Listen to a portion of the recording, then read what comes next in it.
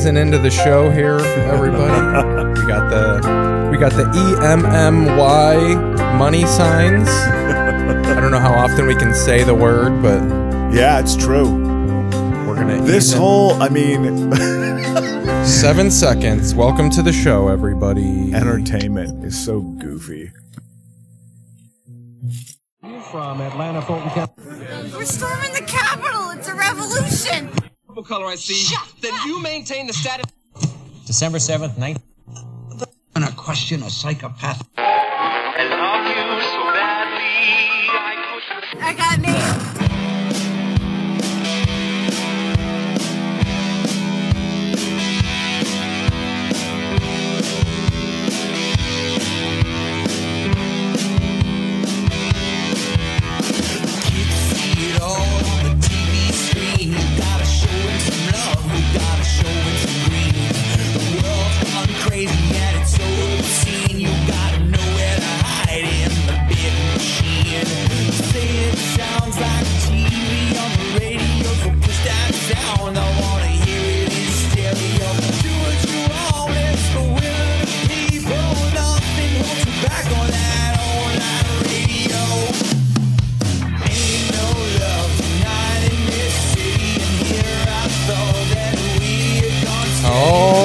Everybody, we're here. We're watching the fucking award show.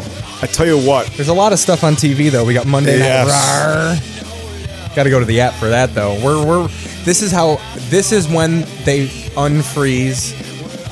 This is Keith Pazel, by the way. Twitch.tv/This is Keith Pazel. Hit that follow button if you're here. Just checking us out. We're going to be watching TV and goofing on stuff as we do it. Which is what we do. And this song definitely, once again, has put me in a headspace.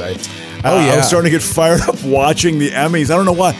I didn't expect to have such a visceral reaction, of just kind of what it represents. And me trying to get a foot in the door or a toe in the water, whatever cliche you want to use. I'm still, I haven't given up yet. Another great story is Abbott Elementary with 7 nominations. Hold on, I gotta get you up here on the screen, on the old screen. Oh, the phone went? Yeah, hang on, I got a fingerprint. Okay, it's all good. Yeah, so Kenan Thompson of SNL fame is hosting the Emmys this year. And as you know, we are a TV-based show, so we feel it's appropriate to to talk about the Emmys as we're, again, talking about our lives and other recent events that have occurred in our life. And I know an important event that occurred yesterday, and that was the beginning of the opening of the NFL season.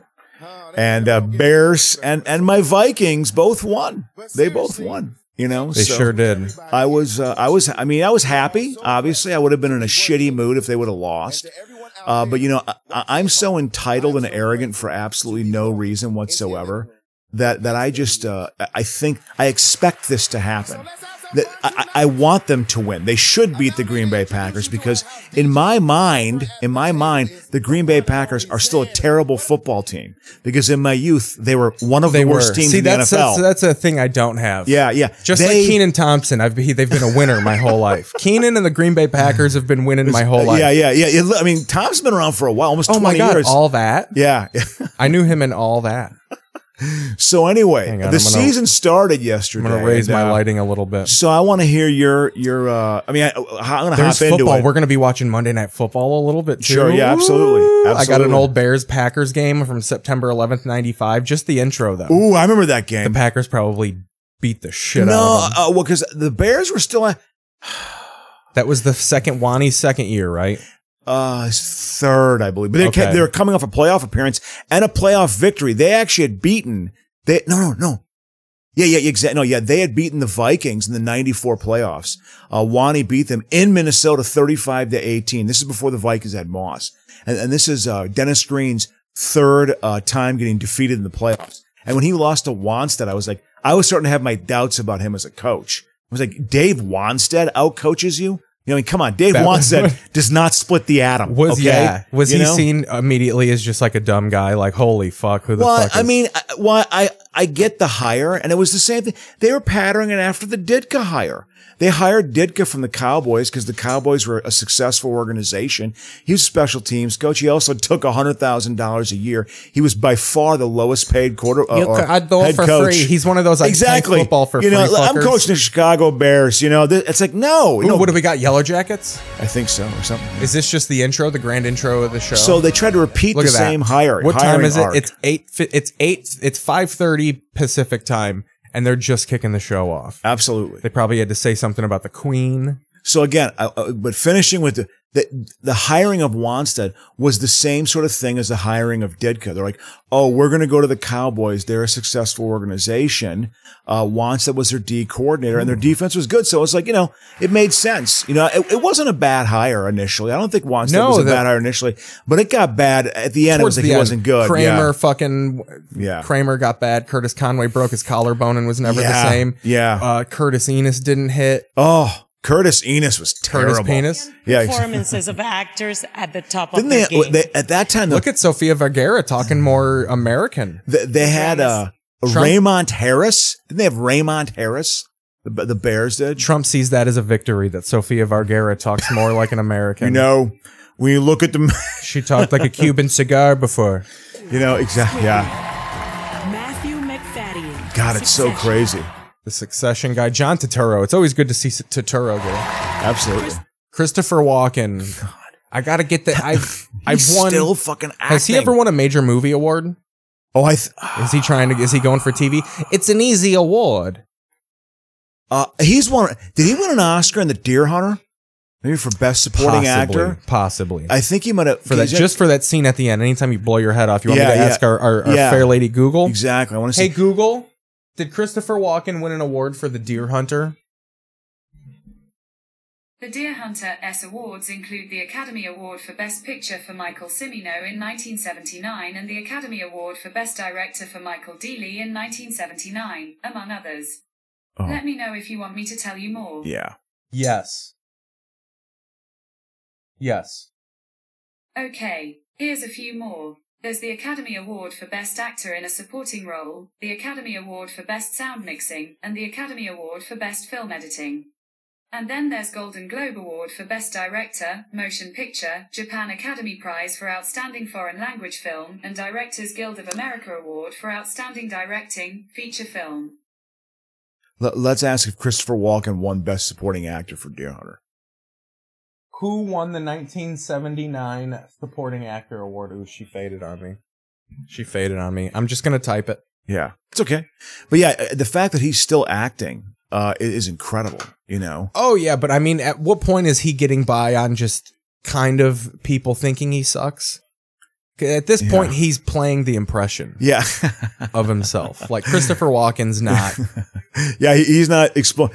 Also, to me, I kind of respect that as an actor. John Wayne just played John Wayne. Walken, just play Walken. You've been around long enough. That's what we want. I think that's what every actor wants to get to. It might seem kind of lazy, but still, Patricia Arquette, wow.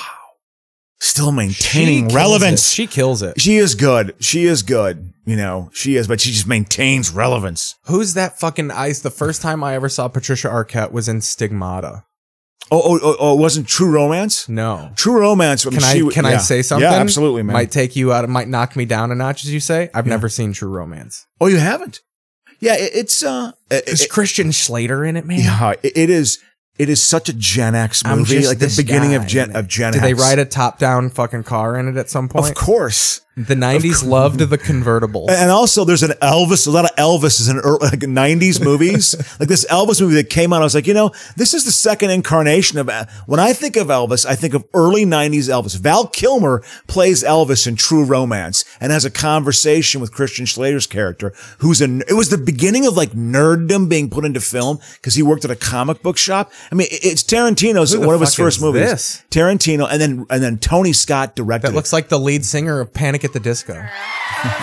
So again, what did A Hobbit win? Who the fuck is that? Pete Best? Did Pete Best just win an Emmy? This is just look at. Oh no, it's fucking it's Patricia. Oh no, there. Look at. Is that Patricia Arquette right there? Look at how thick she is. Whoa. I don't hate it. Wow. I'm not against it. Okay, wow. Julia Garner. For Ozark. For Ozark. I heard Ozark's really was good. big this year. I don't know if it's a final season bump or if it was that good. Yeah. If I sounded fucking, or if it was that good. I sounded like that deaf actress, fucking Marley Maitland. Children of a Lesser God. Yeah. She won an Oscar. That was a woke moment for late 80s. Like, whoa. I mean, that was like, you know, she was always woke. I know her as being like in Sesame Street. She'd spell what Elmo was saying every now and again. Oh, really? Really? Hello, Elmo.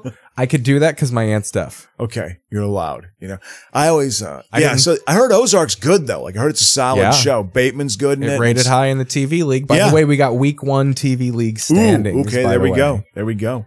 So I want to hear. Exciting. I want to with True Romance. Just see it sometime. I think you might like it, but it's very much of that era. It's very much of like Reservoir Dogs, True Romance. Even though True Romance was a huge movie and Reservoir Dogs was independent, the dogs. It was very much that era. It will date it very.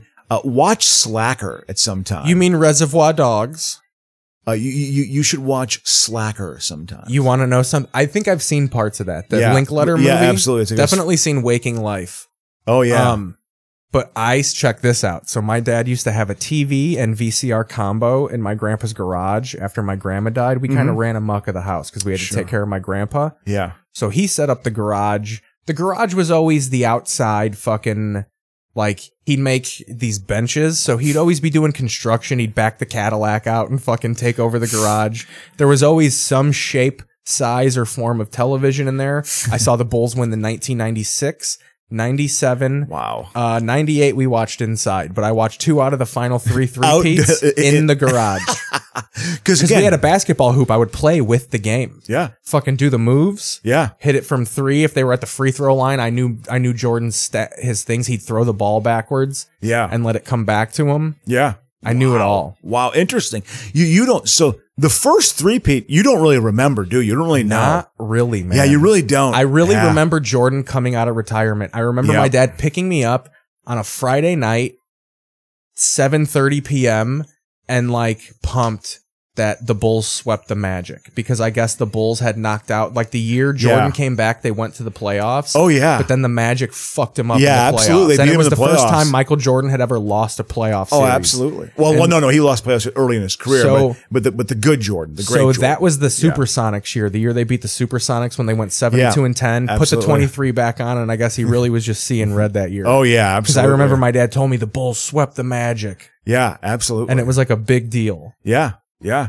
Well, because he had come back from playing baseball and not playing basketball for 2 years. He gained a bunch of weight. He was like 15 to 20 pounds heavier and he wasn't nearly as explosive. So he had to totally get back in shape again. So the garage has that history in the walls. Yes, exactly. Yes. I knew my grandpa would smash cans in there. So I spent time in the garage with him because it was his domain too. Yeah. There was an old cuckoo clock that would go off. I found a pound of moldy weed from the 70s in there. Wow. That I smoked on a little bit.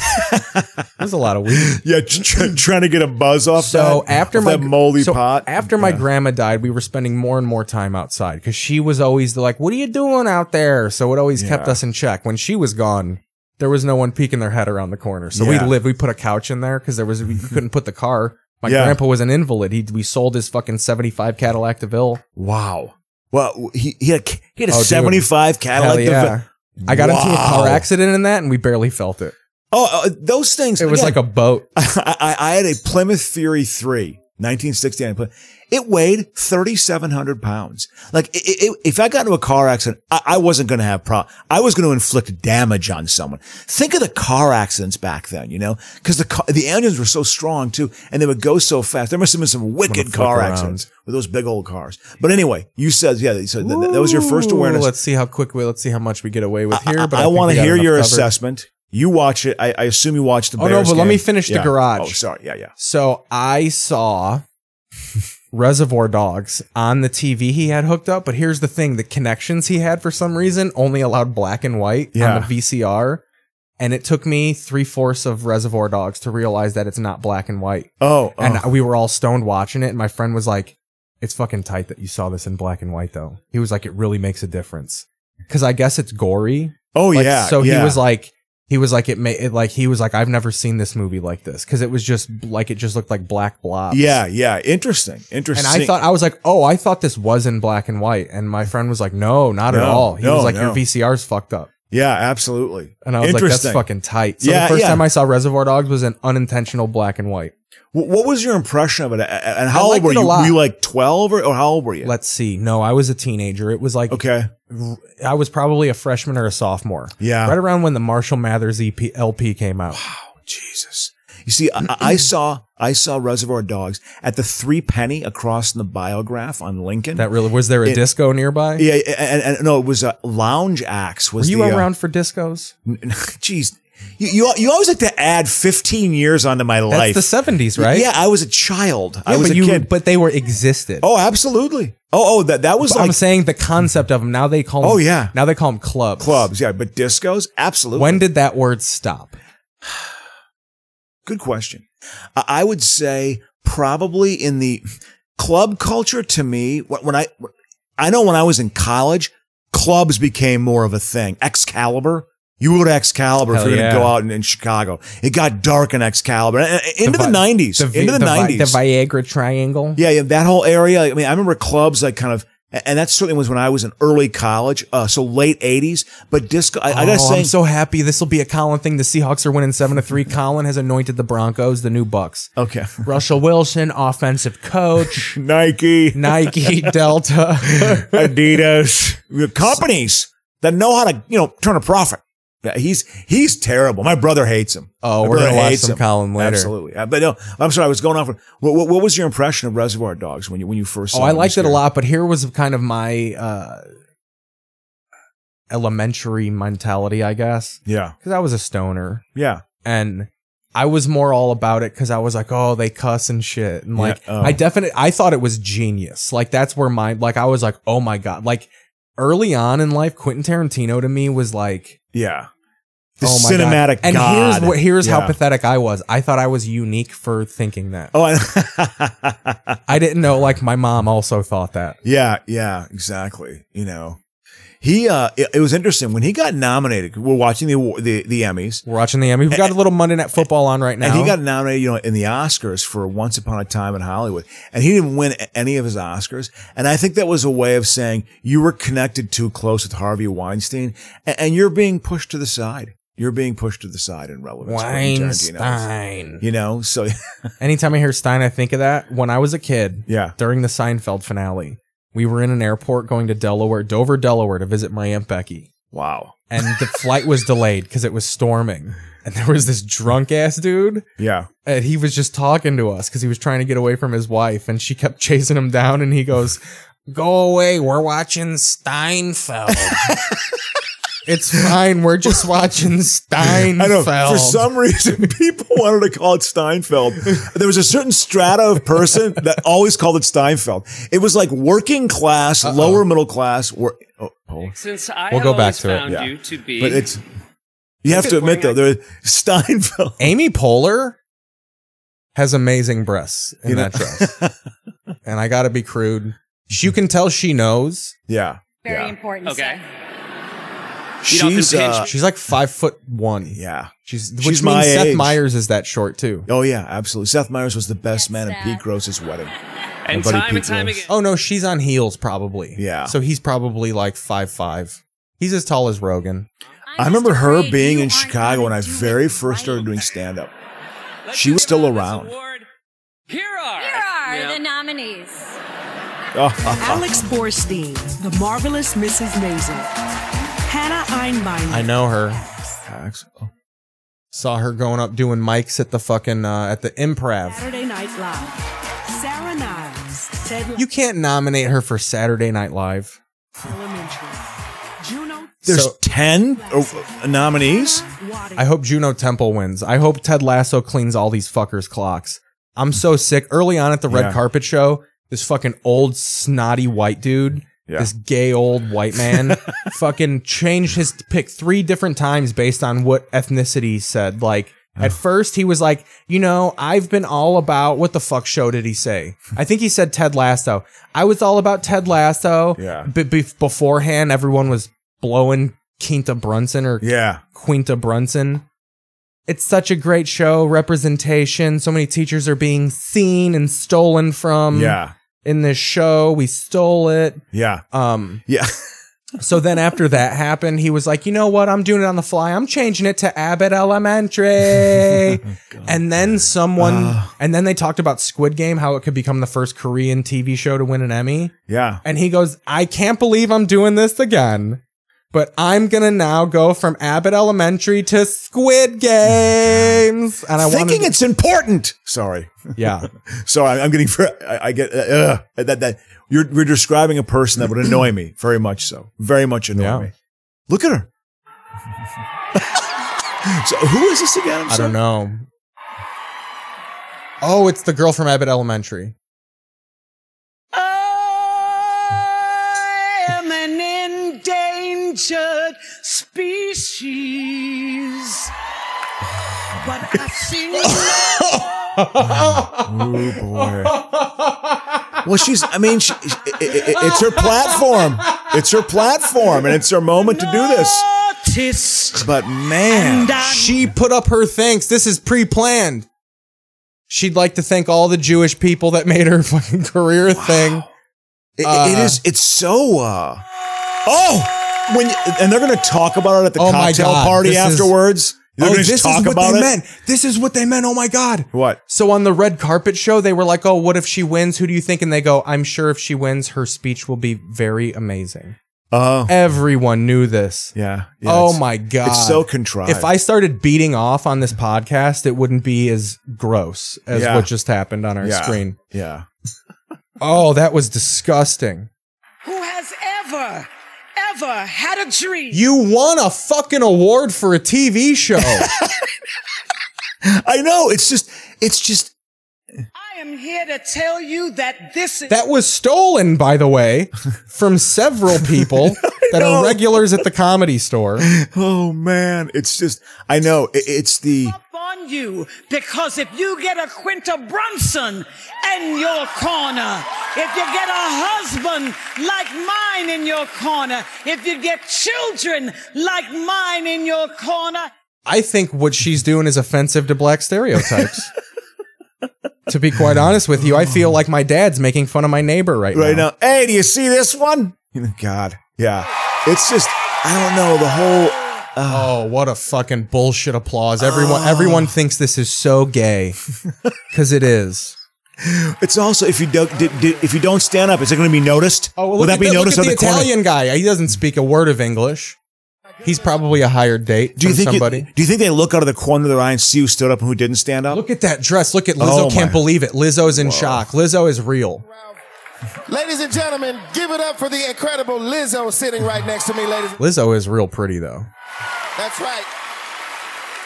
Her show. I'm not this way. Won 2 Emmys, and it's up for. And she hasn't said a fucking word. She didn't sing one song.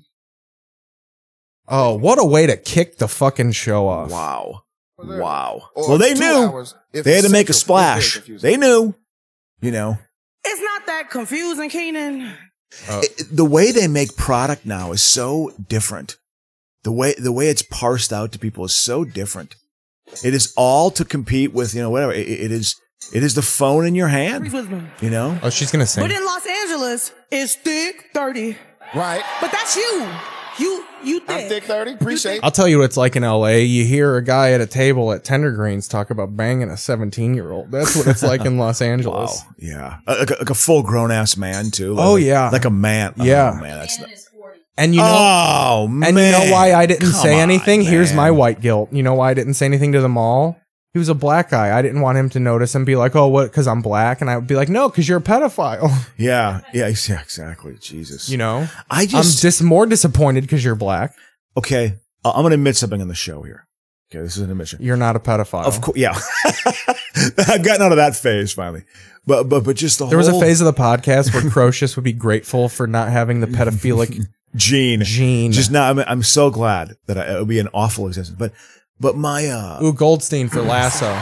I mean, here's what sucks about the previous win is goddamn Abbott Elementary is going to dominate now. Yeah.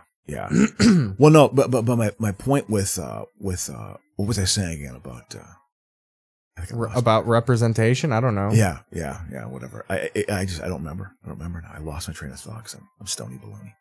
Yeah, we took a hit. It doesn't matter. Yeah, but just the whatever, just the whole thing that's going on here. I don't know. The way they parse out television now is just so different. It is all just to compete with the damn thing in your hand. Hell yeah, Brett Goldstein. Hell yeah, dude. He should sing a song. He should sing Don't Look Back in Anger by Oasis. What show? For Ted Lasso. Oh, I heard Lasso's good. It's a great show. It's my writing partner loves it. It's feel good. And the last, dude, they got deep, dude. You find out in the last, because I don't know if are you gonna not watch it? So in the third season, the whole show, like, Ted Lasso is like away from his family, and then like his marriage falls apart. But then in the last season, you find out that he's so all about the team and positivity because his dad killed himself when he was 11. And he's like pissed. Like, my dad quit. And then there's a therapy session in the last episode where he has to like cry and shit and like still be the goofy Texas guy, but make a breakthrough. It's fucking awesome. Yeah. A good piece of acting. Yeah. Sudeikis could sink his teeth into it, stretch out a little bit. Not ruining the take by just staring at them and going, God, you're good. And last time I was here, I was told not to swear, and I did, and I'm sorry, but it meant the feed got cut back home in the UK, so my family never got to hear me say this. So thank you for this second chance. Mum, Dad, Tara and Matt, Zebby and Bo. Oh, he probably cussed. That's great. So, hey, I want to... So his cool story, though, is he was a writer for the show, and they couldn't find a guy to play his character, and he was just doing the voice one day, and they made him play the part. Yeah. Oh yeah. You're gonna. He's basically got to be the guy, and now you got to be the guy. And now he's Hercules in the Marvel universe. Yeah. Wow. He made a leap. You know what I mean? That happened. Wow. They still sell that in Hollywood. It's all rolling the dice. It's gambling city. What were you going to say? Based on, I want, because I've been wanting to get your opinion, your take on your Chicago Bears and the game yesterday. They won 11 to 10, 19 to 10. 19, I'm sorry, 19-10. I don't want to get too overzealous. I'm pumped. I definitely think we got the right guy, sans Trevor Lawrence. Yeah. Like, I think it's always been Trevor Lawrence and Justin Fields. So I'm glad it definitely solidified, like, okay, I don't have to worry about him not being good. Why? I'm curious. I mean, I didn't see any of the highlights. They were down 10-0 at halftime, and the offense looked inept. They couldn't get out of their own end. And then the coaching made adjustments. What did they do? And he ran out of, they just realized what they couldn't do.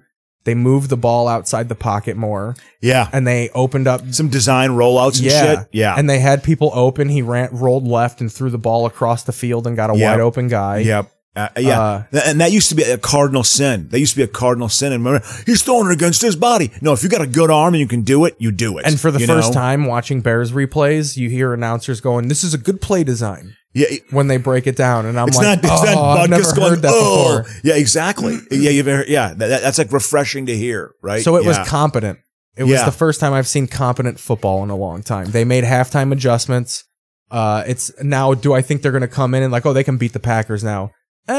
No, but I think it's not off the table now. Yeah. Especially with how the Packers looked against your Vikings. Oh yeah. Now I'd like to see Fields throw for a little more yards. But again, it was monsooning. You couldn't. Exactly. There was no paint on the field. The Bears got an illegal procedure because the place kicker tried to pat the field down with a towel, and I guess that's illegal. Oh God! Everybody was like, "I've never seen that penalty called before." The NFL literally has a. They were like, I've seen a guy. 800 rules. They harkened back to when the guy brought the snowblower out onto the field. I didn't want to make that reference. I didn't want to date myself. No, everybody said that. It was John Smith kicking a winning field goal against the Dolphins in 1982. They go, I've seen a guy come out with the snowblower, but I've never seen someone try and sop up a puddle before. Yeah, exactly. So again, what's good is that they beat a team that I think a lot of people think is one of the better teams in the NFC. Oh yeah, Super Bowl contenders. One of the top three. And that was annoying too, is to me, if you really break it down. Yeah. Aside from results, which I know is all that matters, Trey Lance is just like Justin Fields, unproven in his second year. Fields started more, had a worse O-line, but aside from Trent Williams, the 49ers offensive line ain't great. Yeah. So I just was annoyed that everybody was like, Trey Lance is going to be a Hall of Famer. But yeah. The 49ers are going to go on a run to the NFC title game again. Yeah. And then it was like, well, the Bears are going to win 2 games. Yeah. Because they're the worst of the worst of the worst league ever. Yeah. Even that smug fucker Jason McIntyre on Colin. He mentioned slyly because it was like Overreaction Monday. Yep. He was like, I'm loving these overreactions. Bears fans actually think they're good. Yeah. And I was like, dude, what did they do to you? I know. What did the Bears do to you? Exactly. They're hanging on to they're going to grasp onto that national storyline that they're the worst team in the league. Yeah.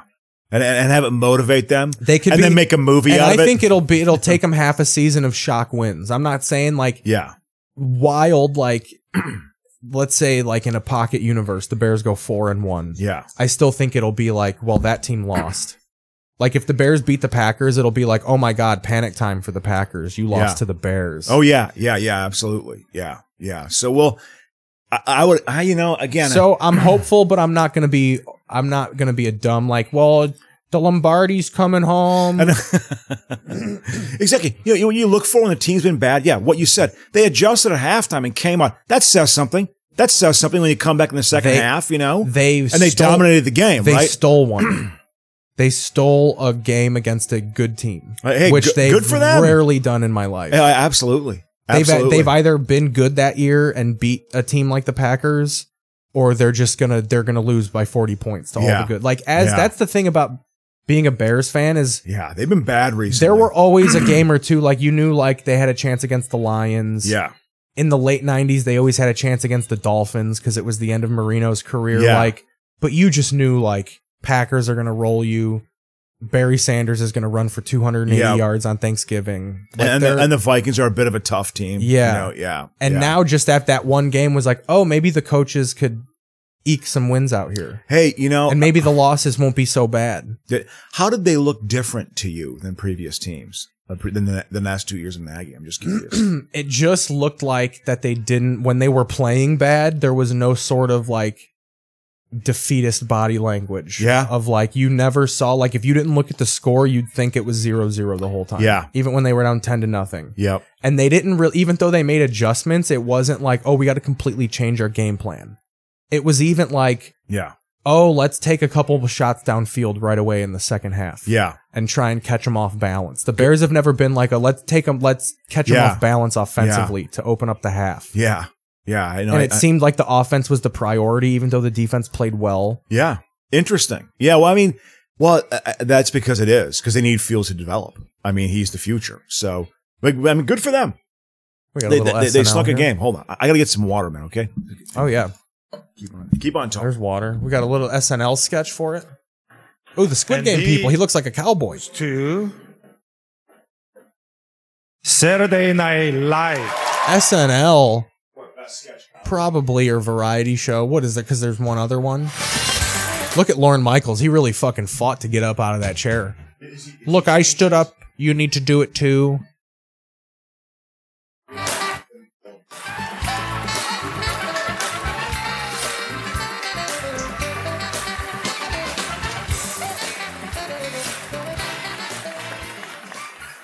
Man, look at him. He looks like shit. Well, thank you very much for this.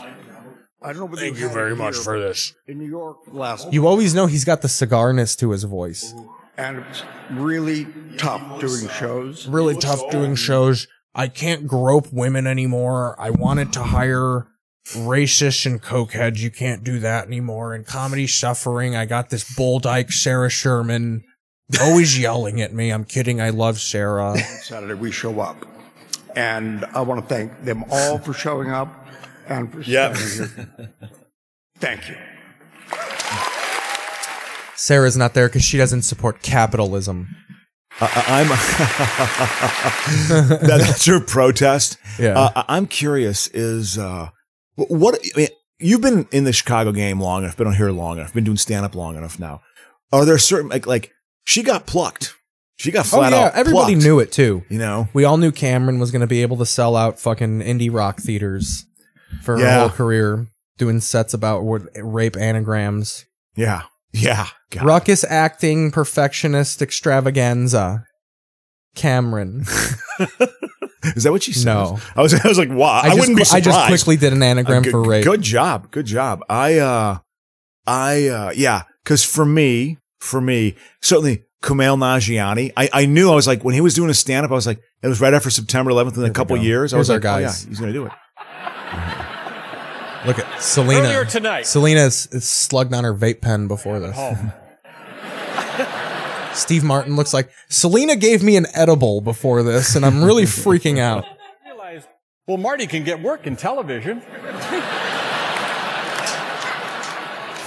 Thanks, Steve. Hey, I've always been curious. Does it bother you when people come up to you and say, big fan, Angela Lansbury? Oh, that's a good one. He's been on fire even on the show. You know what I love about Martin working Short? Yeah, his wife died, so you can't really fucking cancel him. My wife is in the ground. Wow. I'll call you whatever I want. Did she just die recently? No, years ago. Oh. The breast cancer. Oh, man. And now it's a scourge. The reason why we're here. Dude, fucking Selena Gomez is so much better than Zendaya. She would kill it in Euphoria. Yeah. And write a good album to follow it up. Okay, I just that being here tonight with Steve Martin and Martin Short is you know, the frosting again, on Steve the Martin, when giant I was a Warriors kid, cake. he was the reason why I thought of doing stand-up with Steve Martin. Steve Martin? He was the inspiration for me. I loved Steve. Father of the Dude. Bride is my first memory of Steve Martin. Oh, man, such a corny movie. Yeah. Oh, yeah. He sold out football stadiums in the 70s. He went to Illinois. 50,000 people saw him perform in Champaign, Illinois. He sold out football stadiums. You know, that's how goddamn well, big Steve Martin was. You know, goddamn well, an intimacy coordinator figured out exactly how far apart they could stand from Selena Gomez. Is that a position? So check this out. Is that a position? Or So that's a there's job? this. Oh yeah, intimacy coordinator, 100%, to make sure it's all above board. Or like Oh! I thought you meant like just in behavior, just normal life. No, they figured that out too. in the production of television and movies. They and set stuff. that tone Okay. too. I think the intimacy coordinator does kind of like make sure no one's being creepy and stuff like that too. Because there was an actor who's like, intimacy coordinators are ruining acting. I used to put the tip in all the time, and now we can't do it. Yeah, well, I guess a little bit, you know. He didn't say that. Yeah, he said it'd be hilarious if he did. Wow. Well, Oliver John gets Oliver. Oh my God. Thank you so much. It is a thrill to be here. He's I'm a fucking chimney sweep fuck. The weirdest possible. Why is the sound cutting Thank you so much to Liz Stanton and Tim Carvel who run the show. That just couldn't happen without them. Thank you to all of our staff, the staff here, Oh, it's the deaf staff people. over there, and the staff back in New York. John Oliver would like to say to our staff who couldn't be here tonight, thank you, and don't worry, we'll tell Oscar hello for you. We know how lucky we are. That's smart. So John Oliver chose, that's the first time I've seen them be like, oh, we'll pull up a graphic in case you want to thank anybody that you can't get out in your time. It's really to kill the fucking Kanyes who want to fucking run on the mic. Yeah. Wow. Fucking talk about how Beyonce had the best video of all time. Oh, God. It's just like, look at that. That looks like Jeff Hansen's wife behind fucking John Oliver. In general, either way, it's a you fair mean on his right shoulder, you Yeah. mean? Wow. That was like, wow, you know. Look at this. Oh, God, I wish I was there. If I just work hard enough, Keith, if I just try hard enough, it would be me. You could be a seat filler. You know. That's easy. You'd be a seat You just filler. hang out and have you a gotta drink sit there or the something? whole time. You have to sit on camera the whole time. So there's no empty seats on camera. Oh. Mostly- So when a famous person wants to go to the bathroom, you go sit. sit in their seat, and Yep. then they come and have to tap you on the shoulder, and you get out. Yeah. That's amazing. That is so. That's amazing. That's amazing. That's to have how that. all these people.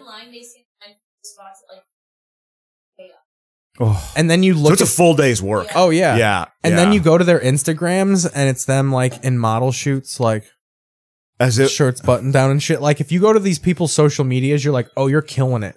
And then you see them crying on the 603 bus. Yeah, exactly. Going to their seat filler gig at the fucking Microsoft Theater in downtown LA where there's fucking human fecal matter spread on the sidewalk. Oh man, you see the New Orleans Saints And the were Republican Party can Yeah. clean that fecal matter up. No, I'm just kidding. Okay.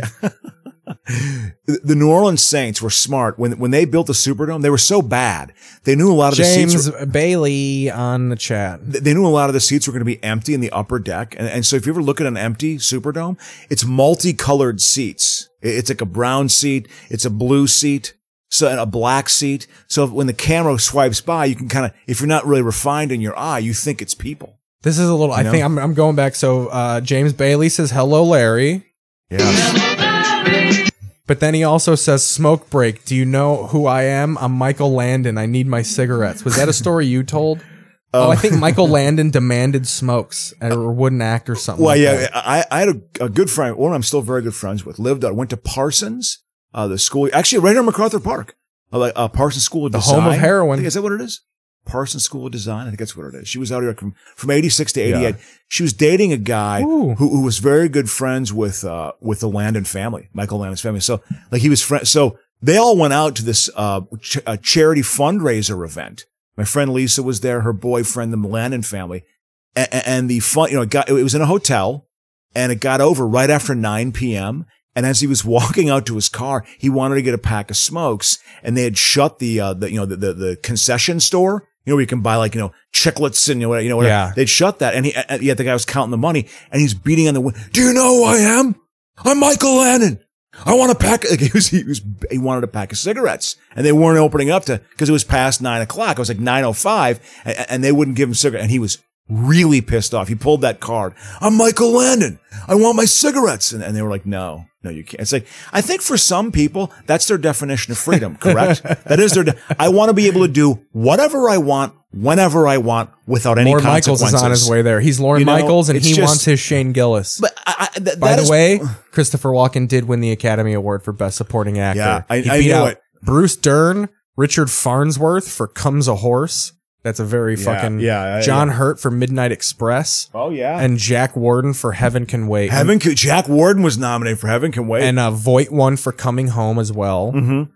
Heaven Can Wait. Warren Beatty was nominated. Gary Busey for the Buddy Holly story. I thought that was later. Oh no, absolutely. De Niro lost for Deer Hunter. Yeah. See, that's what killing yourself does. De Niro didn't put the bullet in his head. Yeah. You spun the gun. You fucking got the trophy. That's important. That movie was deemed a very graphic, rough movie. Oh, I watched it as a kid. I remember my dad ordering Arenello's pizza. We got a nice thick deep dish pizza, cheese sticks, salad, and mostaccioli, and we watched fucking Deer Hunter. And for most of it, I was like, this is fucking boring.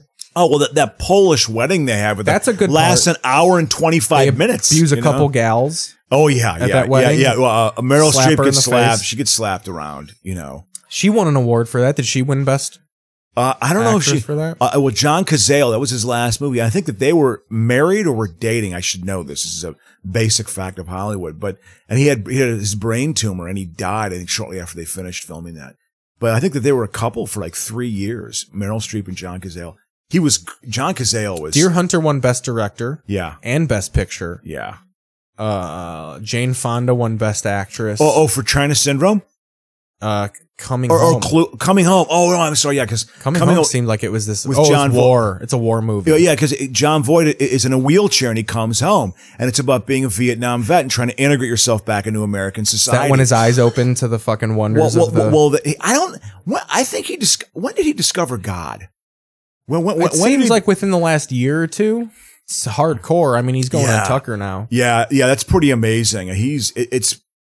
Jane Fonda and him, I guess, were really good friends for years afterwards because that movie, good for their careers and stuff. Did you know at the time? So when you see a bitch like Ingrid Bergman getting nominated, were you like, what an old dusty bitch? Oh yeah, she was ancient. I didn't even know who she was. It was like you thinking about Larry Hagman or something. It was like me thinking of Maggie Smith now because Maggie Smith won Best Supporting Actress for California Suite. Oh, God, I don't a 1978 American comedy film directed by Herbert Ross, a Neil Simon based on his 1976 play. I never saw that. Let's read this plot. In Visitors from New York, Hannah Warren, Jane Fonda, is a Manhattan workaholic who flies to Los Angeles to retrieve her teenage daughter, Dana Plato, rest in peace. Wow. After she leaves home to live with her successful screenwriter father, Alan Alda. The bickering divorced couple are forced to decide what living arrangements are best for the girl. And then there's another clip called In Visitors from London. Diane Barry, played by Maggie Smith, is a British actress and a first-time nominee for the Academy Award. in an independent British film, an honor that could revive her faltering career, but she knows it's a peek inside the business. It's one of those. It's one of those bullshitty jerk off act. That's why that won the award. Yeah. God, but the first one you were saying, what was the first movie again before that? The movie before that, what were you reading? This movie. It looks like is in 4 different clips, like 4 different segments. Oh, that cast. And part 1 Dana is called Plato and fucking fucking Alan Alda and Jane Fonda. And Jane Fonda. I mean, the fact that's what Plato, like, that's how big Different Strokes was.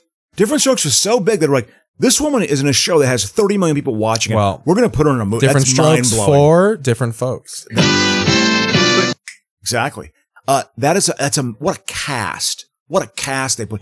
These casting decisions are so ephemeral. So here's this London one. You got Maggie Smith, a British actress who needs to revive her, but she has no chance of winning. She's the Ingrid Bergman. Yeah. She is in deep denial about the true nature of her marriage of convenience to Sidney Cochran, played by Michael Keaton. Michael Keaton? Wow. Michael Caine. Michael Caine. Who is a once closeted gay antique dealer. A once closeted gay. So maybe he's out now? Well, he's out, exactly. In the late 70s, Keith, homosexuality was definitely dealt with in the movies, much more transparent. AIDS killed that. Listen to him. AIDS killed that. So he's a once closeted gay antique dealer who has become increasingly indiscreet about his sexuality. AIDS and all. I'm just going to burn it down. Burn my forest down. No, I think he was gay. Gonna burn my forest down. Because AIDS hadn't come onto the scene yet in 78. It wasn't really talked about. People weren't hip to the scene yet? I'd say 83, 84. When did you hear about Ryan White? God, dude. This is how old I am, dude. I was in college. So right before he died, I'm just wondering if people knew about him, like, the whole fight, or if they found out about him when he died. No, I had heard about it a few times. I didn't realize what a big story it was. Because I went to elementary school in Indiana. There was a Ryan White portion of our social studies class. Wow. Listen to Man in the Mirror by Michael Jackson. Wow. Absolutely. Well, I mean, it's also, you're in Indiana, which was, we all know, not the most talented. It's not San Francisco. You know, you're not actually in in New York City. You're in Indiana, which is rather conservative, I would say. Oh, I get why. So it looks like this is about a hotel room, and each thing is about different visitors, because it's visitors from New York, visitors from London, visitors from Philadelphia. What movie? This is California Suite, the Maggie Smith movie for the Academy Awards. I have an extremely vague memory of that, but I couldn't be more specific. As you just saw, series that feature doctors make for competitive. He plays that fucking autistic doctor, the good doctor. Goes far beyond their entertainment. Oh, value. it's old girl. It's because we know fucking incredibly Chief Bailey. From Grey's Anatomy. Yeah. Look at her graduating. See, the Grey's Anatomy cast, they don't fucking need the trophy. Yeah. They're doling out the fucking absolutely. power. Yeah, it literally, it's probably like thought of as being a symbolic moment, you know? God, so fucking, I realize, like, performers, you have to have a certain type of ego to perform. You have to have a certain type of ego to truly be good at performance. But some of the personalities are difficult. I find them difficult. That's where it's a link to pro wrestling and comedy, is I feel like in all sorts of that kind of performance art where you have to, like, kind of make your most annoying self who you are all the time. Yeah, to sort of pop on screen and shit. Yeah, and be compelling and I think you need to be a maniac to master that. Yeah. Like the ability to quote unquote get yourself over in wrestling, which means like make people love you or hate you at the drop of a dime and have them in the palm of your hand. You kind of need to be a sociopath to be able to do that. Yeah. Because you truly need to be able to be like, okay, now I love you. Now fuck you. Yeah, now I love you. Now fuck you. Be able to kind of turn it on and off, a switch like that. Yeah. To be able to turn it on and off. I think that's one of the difficulties of it, you know, and I think that's why it fucks with some people's heads, like performance does. Well, that's why I think in the 20s they had it nailed when everyone in the performing was just like, oh, hello, Mac. Like, it's all terrible. Like, acting is awful. Yeah, exactly. I'm telling you, she's stealing. That's Oscar award shit right there. Yeah, absolutely. You know, yeah. Oh, I swear, Mr. Bob Free, I'm not stealing. Oh, what are you going to do? Waving yourself because there's no air conditioning. Always someone fanning themselves because it's a dramatic moment. Yeah, it's hilarious. Is that Patricia Arquette? No, that's fucking old the MILF from American Pie. The old MILF from American. Jennifer Coolidge. She says she's fucked like 200 dudes from being the MILF from American Pie. Oh, that's been like her. Yeah, I've slept with so many guys now. Hi. Hey, hi. Hi, I'm gonna do my shtick. What's up? What is this? Is Christopher Guest behind the camera? Yeah, it's. But I just want to say, to my fellow nominees. If anybody wants to suck my fat tits tonight, God, so I just want to say, I don't want to make that comment. But no, I want to talk about. Okay, you talk about the Bears. Yeah, makes sense. I think there's some defensively. Did they? I mean, who looked good? Oh yeah. So Roquan Smith definitely looked like he's like keyed in, which was a question because he held out. He requested a trade. Exactly. So it looks like, which is a good sign for fucking Eberflus and his little hits fucking system. Yeah. His weird Lovey Smith. They got a peanut pop. They got one of those peanut pop things, which is a staple of that defense, which it's a good sign. Game one, they do it. Yeah. But here's the frustrating part about this 4-3 defense, that shell cover 2. Yeah. It's so bend don't break. Like, you're gonna get to our 20-yard line a lot. Yeah, that's like the thing. They're gonna either. That's what was Lovie Smith's whole thing. We're either gonna cause a fumble or you're only gonna get a field goal. Yeah, exactly. A lot of goal line stances. Yeah. So like, but there were people would always get 350 yards on the Bears. Even when they went to the Super Bowl. Yeah. You could get yards on the Bears because they were waiting for that one moment. Yeah. Where they could punch the ball out of your hands. Well, and also, if you're going to execute a 12-play drive, odds are you're going to fuck up once or twice on a drive and being opportunistic on that drive. Yeah, I know what you mean with that. Whereas, I mean, the idea of a dominant defense, does that really exist? Is it possible for there to be a defense that gets 3 shutouts in a year? Is that even possible? James Bailey says he would hit Jennifer Coolidge. Not sexually, physically. No, I'm kidding. Yes. He's loving the Bears talk.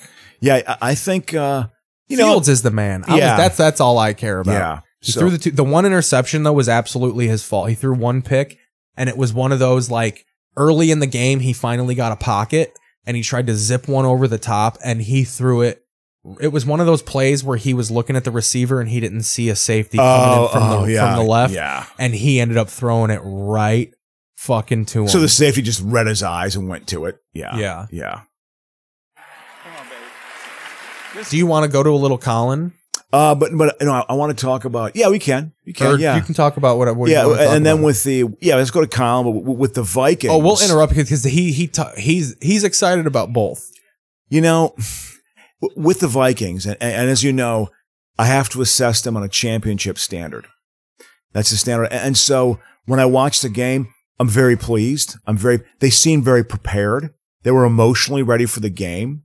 I think they really looked at the first game as being an important game, and they want to make a mark. You're playing, the best team in your division over the past how many decades, for crying out loud, So here's Colin talking to Greg Olson. He's going to recap the Packers loss and Trey Lance and the 49ers. So this is a combo. It's interesting how it's called the Packers loss, but not the Viking win. Nope. And Trey Lance and the 49ers, not the Bears. Yeah, exactly. That's still the name. They know how to do the production.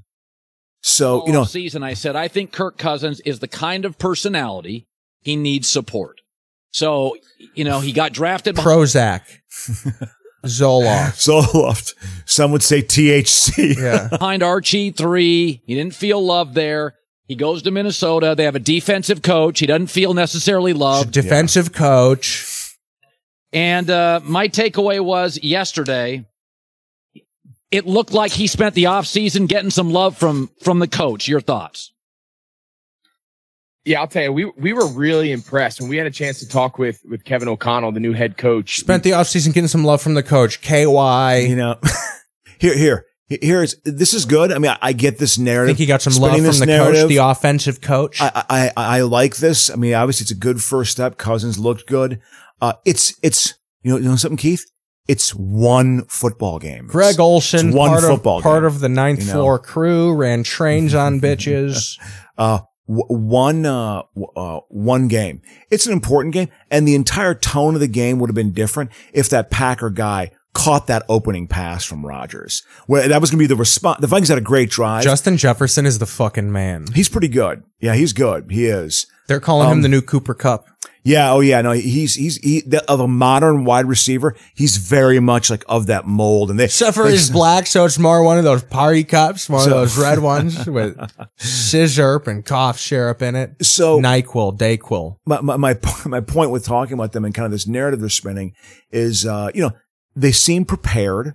I think that they actually had their kicking was actually really good. They kicked a 56-yard field goal. They just did a lot. Their defense put pressure on Rodgers consistently, but if the Packers execute that first play, totally different game. I think a totally different game. We talked to Kirk Cousins first on the production calls. Then we talked to Kevin. And I'll tell you, just hearing them both kind of compliment one another. And he was just thinking Kevin O'Connell and Jesus the whole time. The rah-rah stuff, but just as far as the approach and how aligned they were and the things they needed to understand. Kirk said, listen, we were pretty good here on offense. And Kevin O'Connell didn't just come in and say, hey, nothing you did in the past. We're done with all that. This is a new show. He said they've worked collaboratively since day one, brought a lot of the stuff with him from LA, but also kept a lot of the things that him and Justin Jefferson had a ton of success on. So I think their relationship got off to a really good start. So again, I like this narrative. I like it, but let's see how they play next week. National televised game on the road after a very emotional win. How do they play? How do they play in that game? So, I think there's some good signs.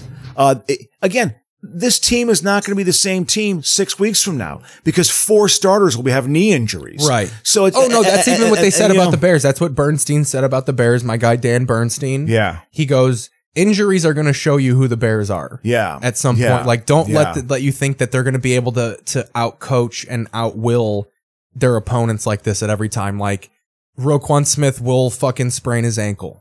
Oh, yeah. And they'll have to play for a half a game or a game without him. And he'll be 75% or something. You know what I mean? Yeah. He won't be as effective, So, yeah, it's just, and the depth thing, that speaks to why they changed the GM. Because you got to get some, the Vikings, I think I said this before you flew to Chicago, they had four third round picks in the 2021 draft. 4. Kellen Mond was in that. Nike was in that. Nabisco. No, it was TWA Pan Am. They had 4 third round picks. They cut 3 of those 4 picks. They're basically, that was them making their mark on the organization, with the new GM, so they made some bold decisions, made some trades. And so this is the roster they're going with, but they're not that deep. So when they start losing guys, we'll see how they can adjust. So I'm going to inform the listeners what I'm doing here real quick. Yeah, My mom gave me this thing called the Smoke Buddy. Yeah. It's just about solved me being able to smoke during the podcast. Yeah. But what we've been running into is when I light the bowl and set it down, the smoke comes in. Yeah, yeah, yeah. So what I'm going to try and do is light the bowl, put it in the window, shut the window. Yeah. And then blow it at this. Man, it's good to see you got that creative streak. But do you know going. what I'm going to do? This will remind you of the 90s. I'm going to buy one of those metal pipes that has the screw-in top on it. Yeah, absolutely. The little Sneakatoke things. Absolutely. Yeah. No, those things were, that was the way you traveled. I can smoke at the DMV. I went in the bathroom and ripped one, man. Absolutely. You could sneak that in the one hitter. When I first saw a one hitter, I was like, that is genius. Yeah. The one hitter is truly genius. People don't know if it's a cigarette or not. Here's what was great about the 60s, because my dad would talk about this in middle school. They would blow weed into the ceiling, and I'm sure people were just like, what's that smell? Absolutely. I have my brother, and then I have a very close family friend who's like family. He's 2 years older than me. He said when he was in junior high school, did you do this, Keith? I don't know. Were you this much of a pothead? I was not. I went to high school high one time in 3 years. That's it, So I was pretty straight-laced in that regard. But he said, my buddy would smoke, he'd smoke pot in class, in industrial arts class. Like, well, there were kind of chemicals in the air and like people were filing things down, sparks and shit. Like there were different smells in the air. He'd rip a bowl in there. He'd rip a bowl. My dad would do it at lunch. He would do it at lunch. Yeah. And that's when he said he would blow it and he would just go, he said he'd put the one hitter in his hand and then he would just go. Yeah. Yeah, absolutely. And I'm like, what? Yeah, absolutely. Absolutely. Yeah. Now, in my era, you could like smoke, but they'd be like, oh, you smell weird, Keith. Yeah. There'd be all these weird, subtle jabs to try and get you to admit it so they could give you detention or expel you. Yeah, absolutely. They'd expel you for being high. Really? Ruthless. Really? They were pretty they harsh thought on it that. was like, oh, you must be a gangbanger. Fucking It's the gateway drug. I'm going to teach you a lesson. It's like, what is it with the punishment? Definitely. This whole definite calling of cops to search your things. Oh man. Yeah. To pull you over. They didn't know. No. Yeah. Daddy gave me this high. Yeah. Like I didn't need weed. Yeah. I smoked with my father this morning. Shall I call my father? And he can explain to you. Yeah. What the situation that we is. Smoked the joint together this morning and talked about our mother, the whore. Yeah. No, I'm just kidding. Yeah, going down that path. So with the Vikings, so with the Vikings, it's like with that. I mean, they again that first play happens, because the Vikings that got the ball, had an opening drive, 4th down touchdown. They made a statement on the opening drive, like we're going to be here, we're going to do our thing. The first play, maybe you know this, the first play, Packers got a guy wide open. It would have been a 75-yard touchdown. He was wide open. He just dropped the ball. I mean, it was like he just dropped it. And then you saw Rodgers' facial expression. That guy, I don't think ever got a pass the rest of the game. Oh yeah, Christian Watson. I mean, yeah, that's their big. It was their big draft. Oh, and Colin was Christian Watson. Loved the move. Yeah, finally did it. Offensive coach. Yeah, and so and Rodgers was, he was such a smug. He was fuming. He was fuming. Coach, dinner car. He was just bar car. So that Amtrak, the game would have been totally different had that play happened for the Pack. But the Vikings showed up and they played well. They played pretty mistake-free. I want to see how they play on national television after a very emotional game. Look how branded up Greg Olsen is here. Yeah, no kidding. Look at that. Obvious yesterday. Greg, you're 42. Yeah. My concern going into the game, and they answered this very quickly. Anytime you have a new regime, new philosophy, new coaching staff, there's usually a learning curve, especially with how limited people take the preseason nowadays. Yeah. But that was hardly the case. I mean, they jumped out of the gates, opening drive, touchdown. Justin Jefferson looks better than he ever looked, which is hard to believe. Yeah. I'm really impressed with that Kirk Cousins, Kevin O'Connell relationship. They got weapons all over the place. Tell you, what they did yesterday, week 1, new regime, new staff, pretty impressive. So listen, say some companies. You know any companies, Greg? Packers, publicly owned. I don't know if I don't even know what that means, but is that Marxism? I don't know. It used to be an actual moving company, Penske, Hertz, pre-OJ. You've got kids. I've got kids. When you have kids, they make mistakes. You have to be patient. Like it becomes like an assignment as a dad. I have to be patient. So Romeo Dub. Earlier in a segment, but like an episode before they went on break, he was talking about how like some people are free spirits and some people are all about like the future, and some people are. My daughter, she's all about the journey. And I'm just like, woo! Oh, he's getting deep with this family. My son, he's all about the end. He was talking about college when he was in 6th grade. Yeah. But I love him. He was like, my daughter, she's all about the journey, and I'm just like, ooh. That fucking I know her name, but I don't want to say it. She has an Instagram. She dated Trey Lance. That's why he's all up Trey Lance's fucking nose. Wow. Yeah. So what people, they're happy about the Vikings. There was definitely some excitement, but again, that one play. Another good thing the Vikings did, the Pack went for it on 4th down too to try to tie the game, and the Vikings stuffed them, which was a very good play. Here's what I always judge on a coaching staff, and how was Zimmer with. How are you with their timeout calling and their challenging? Well, they didn't have to because they actually ran kind of an efficient game. Like what was that happens when you don't know how to run things. We'll run the ball. It is. They got the plays in a consistent pace. Just getting the play in. That's all.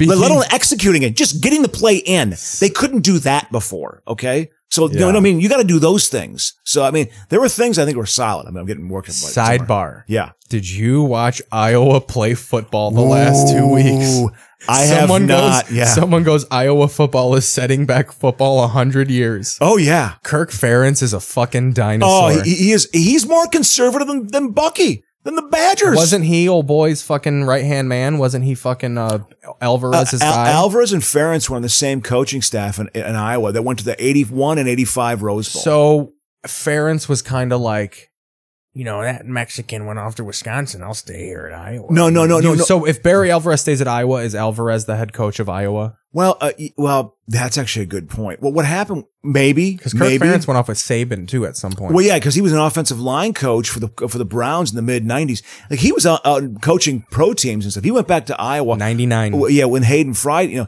they've had 2 coaches since 1979. So it's like they have a very rigid way of doing things, and they got to think outside the box a little bit. They are more conservative than Bucky, and that's saying something because Bucky is Barry Goldwater-like in its conservativeness. They have some athletes. God forbid, set them down the field and throw a pass. What do you think stops them, honestly, from getting like a dynamic blue chip quarterback?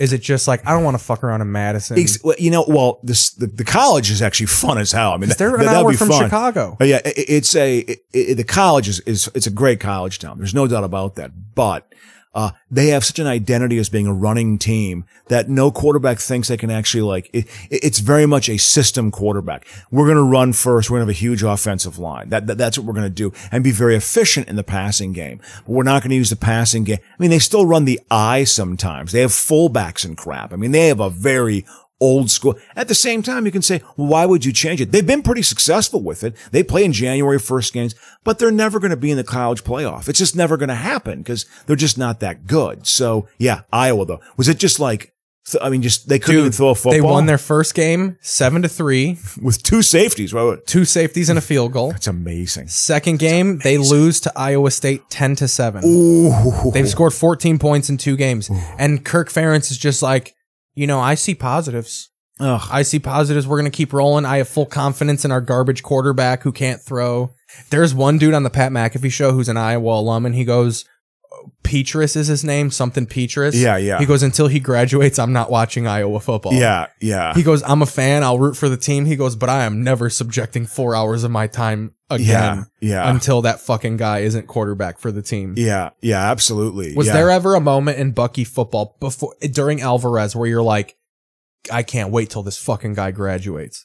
Well, their quarterbacks were always like, they had a kind of a bad run pass thing. Mike Samuel was a guy who could also run a little Bevel bit too. Was good. Bevel was very much a run pass guy. He wasn't the greatest quarterback, but he was decent for their system. Well, and he became a coach. He became a coach. Oh, absolutely. Offensive coach. He also did a 2-year mission. So when he was their quarterback, when they won their first Rose Bowl, he was older than Brett Favre.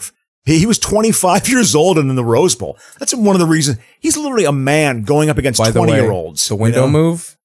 Genius. The what? The window move. Oh yeah, absolutely. Good. Well done. So yeah, I think with Alvarez, that's why again the only true experience I got with great quarterback play was the 1 year of Russell Wilson. When they had Russell Wilson for 1 year, their offense was amazing. They averaged 44 points a game. Did you hope maybe this opened their eyes and they'll try and get another one? Well, they tried getting this guy. Danny O'Brien was a transfer from Maryland. The next year, we're going to capture the same magic. And he was an abomination to the sport of football. He was an abomination. His passing, he didn't know where anyone was on the field. He had no idea how to process information. Russell Wilson, when I saw him play, I was like, this guy is so smart. He's one of the smartest quarterbacks. He's amazing. His decision Christian making Watson, is great. they're kids. They're going to have drops. I mean, think about this. They come from small colleges. Their first pro game. Pepperdine. Drake. Hofstra. Is an in-division rival on the road. And you were in that stadium. Occidental. That is one of the 5 loudest places on the earth for a football game. And it's like, yeah, Christian Watson dropped it. And Romeo Doubs miscommunication. Watson, Microsoft, Bill Gates. Tom Watson, exactly. Bothered me was, Aaron, don't ghost him until the second half. Come right back to him. This is hard. And I know I come across as Mr. Negative with Aaron, but it's like, you gotta bake in patience with kids from small schools that come to the NFL. Peyton Manning told me last week. These guys haven't gotten their dick sucked. Yeah, no. Aaron's raped. These guys are virgins. Do you know how dirty college football is? I mean, I think they probably still do it. They would literally they would promise you women when you went to school there. When they would recruit players. In the 80s, it's like college football back then was truly the Wild West. Yeah. Mistakes. Doesn't Aaron have to understand? This is what it's going to look like. You got to put your arms around some of these mistakes. Yeah, and I think he will. I think Aaron knew going into that. I'll give Justin Fields credit. Side of I want to hear him. Yeah. So I think that's where people need to just keep it together, right? The RELAX, the relax thing from, that Rodgers was famous for years back. Like, they're going to figure it out. Week 1 was not what they wanted, but I don't think we write them off just yet. Of course So not. I watched, as a kid that grew up in Washington State and played in rain, I love rain games. And so, the Bears and the Niners was a mess. But here's where I'll give Justin Fields credit.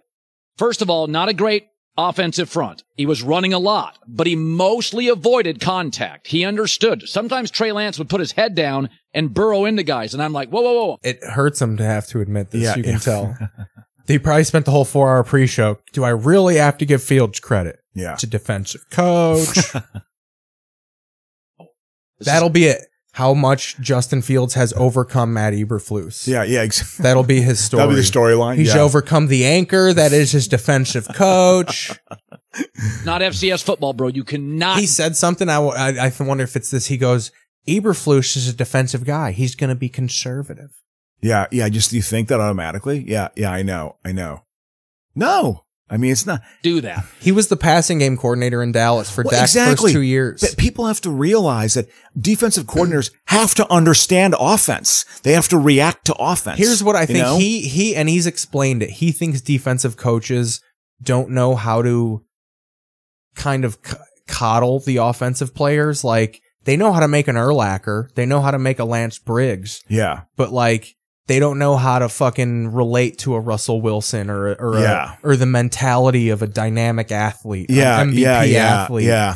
Like, the defensive guys don't get it. To get the best out of them, too, You exactly. need an offensive coach. Yeah. I don't.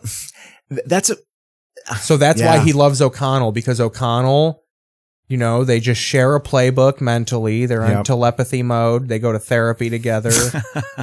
They burn incense. Yeah. It's that like somehow Kevin O'Connell can understand Kirk Cousins so much more than Zimmer did, just because O'Connell's an offensive coordinator. Yeah. The one thing. Yeah, exactly. I think, they've tried to very much have I watched during the offseason a lot, the OTA. They keep saying the word culture to the point that's bothering the shit out of me. We're trying to have a new culture in here. I think that's also saying the word that's culture. That's also letting you know, that's just there's no Zimmer anymore. No more Zimmer. That guy was a dick. There's no more Spielman that's them either. Saying that guy was a dick. Yeah, exactly. So it's like. So what I heard, Alex Boone was a podcast up in the Twin Cities area. He was a guard for the 49ers and the Vikings. He went to the joint practice they had with the 49ers. Part of Skull North. So yeah, he gets interviewed and stuff. And he was like, and he's not a homer, but he was just like, I went to that dual practice and I talked to a bunch of Viking guys and they were all like, dude, it is a different regime in here right now. It's funny. So you listen to Skull North and my Bears podcast. It's so much more Chicago. It's Hogan Johns. It's just the last name of two Bear reporters. It's the more like cynical sort of perspective. You know what I mean? Like they think the Score North guys up in Minnesota are just these haters. I'm like, you people are so thin skinned. It's such white Minnesota lily whiteness going on up there. It is. I cannot believe they're objective. Oh, exactly. We're assessing them on a championship standard, and they were very much like saying the weaknesses of the team that I think are very accurate. But they were excited by yesterday's game. They were like, there are some real positives here. Obviously, it's like, see, that's why I'm glad Bernstein still keeps it real, because I don't need a podcast. Because Dan Bernstein is there to hate on the Bears for you, exactly. To be real. Like, he even said, he goes, they finally outsmarted and stole a game. He goes, injuries will thin them out. Like, they will be shown to be a bad team later. Yeah. He goes, maybe they can win 6 or 7 games. Yeah. But anything beyond that, it's just not possible. Yeah. Yeah. Again, and that with the Vikings, similar thing will happen. So a lot of people now got them going 13-4. A lot of people are on the Colin bandwagon now. I thought Justin did Zadarius Smith and Hunter are totally good. I almost picked up Irv on the wire because fucking Kittle went down, but I couldn't fucking do it in time. Yeah. Well, but the fact is, Hunter's played 7 games in 2 years, and Zadarius Smith has played like 13 games in 2 years. They haven't been healthy. So they got it. Zadarius Smith was great yesterday. He was very good. He had a good sack. He had a play on A.J. Dillon where he burst through. He literally physically ran over A.J. Dillon. Like, and A.J. Dillon is a large man. I mean, he was possessed that game. So I mean, there's positives, but let's see how they do next week. Nationally televised disasters. Game. The other thing was, a lot of their offense was Justin making plays. Play breaks down off script. And his numbers aren't great. But I thought Justin had a certain self-awareness. Look, I'm calling by his first name now. Getting breakdowns. I'm only going to get 2 or 3 big throws in this game against this defense.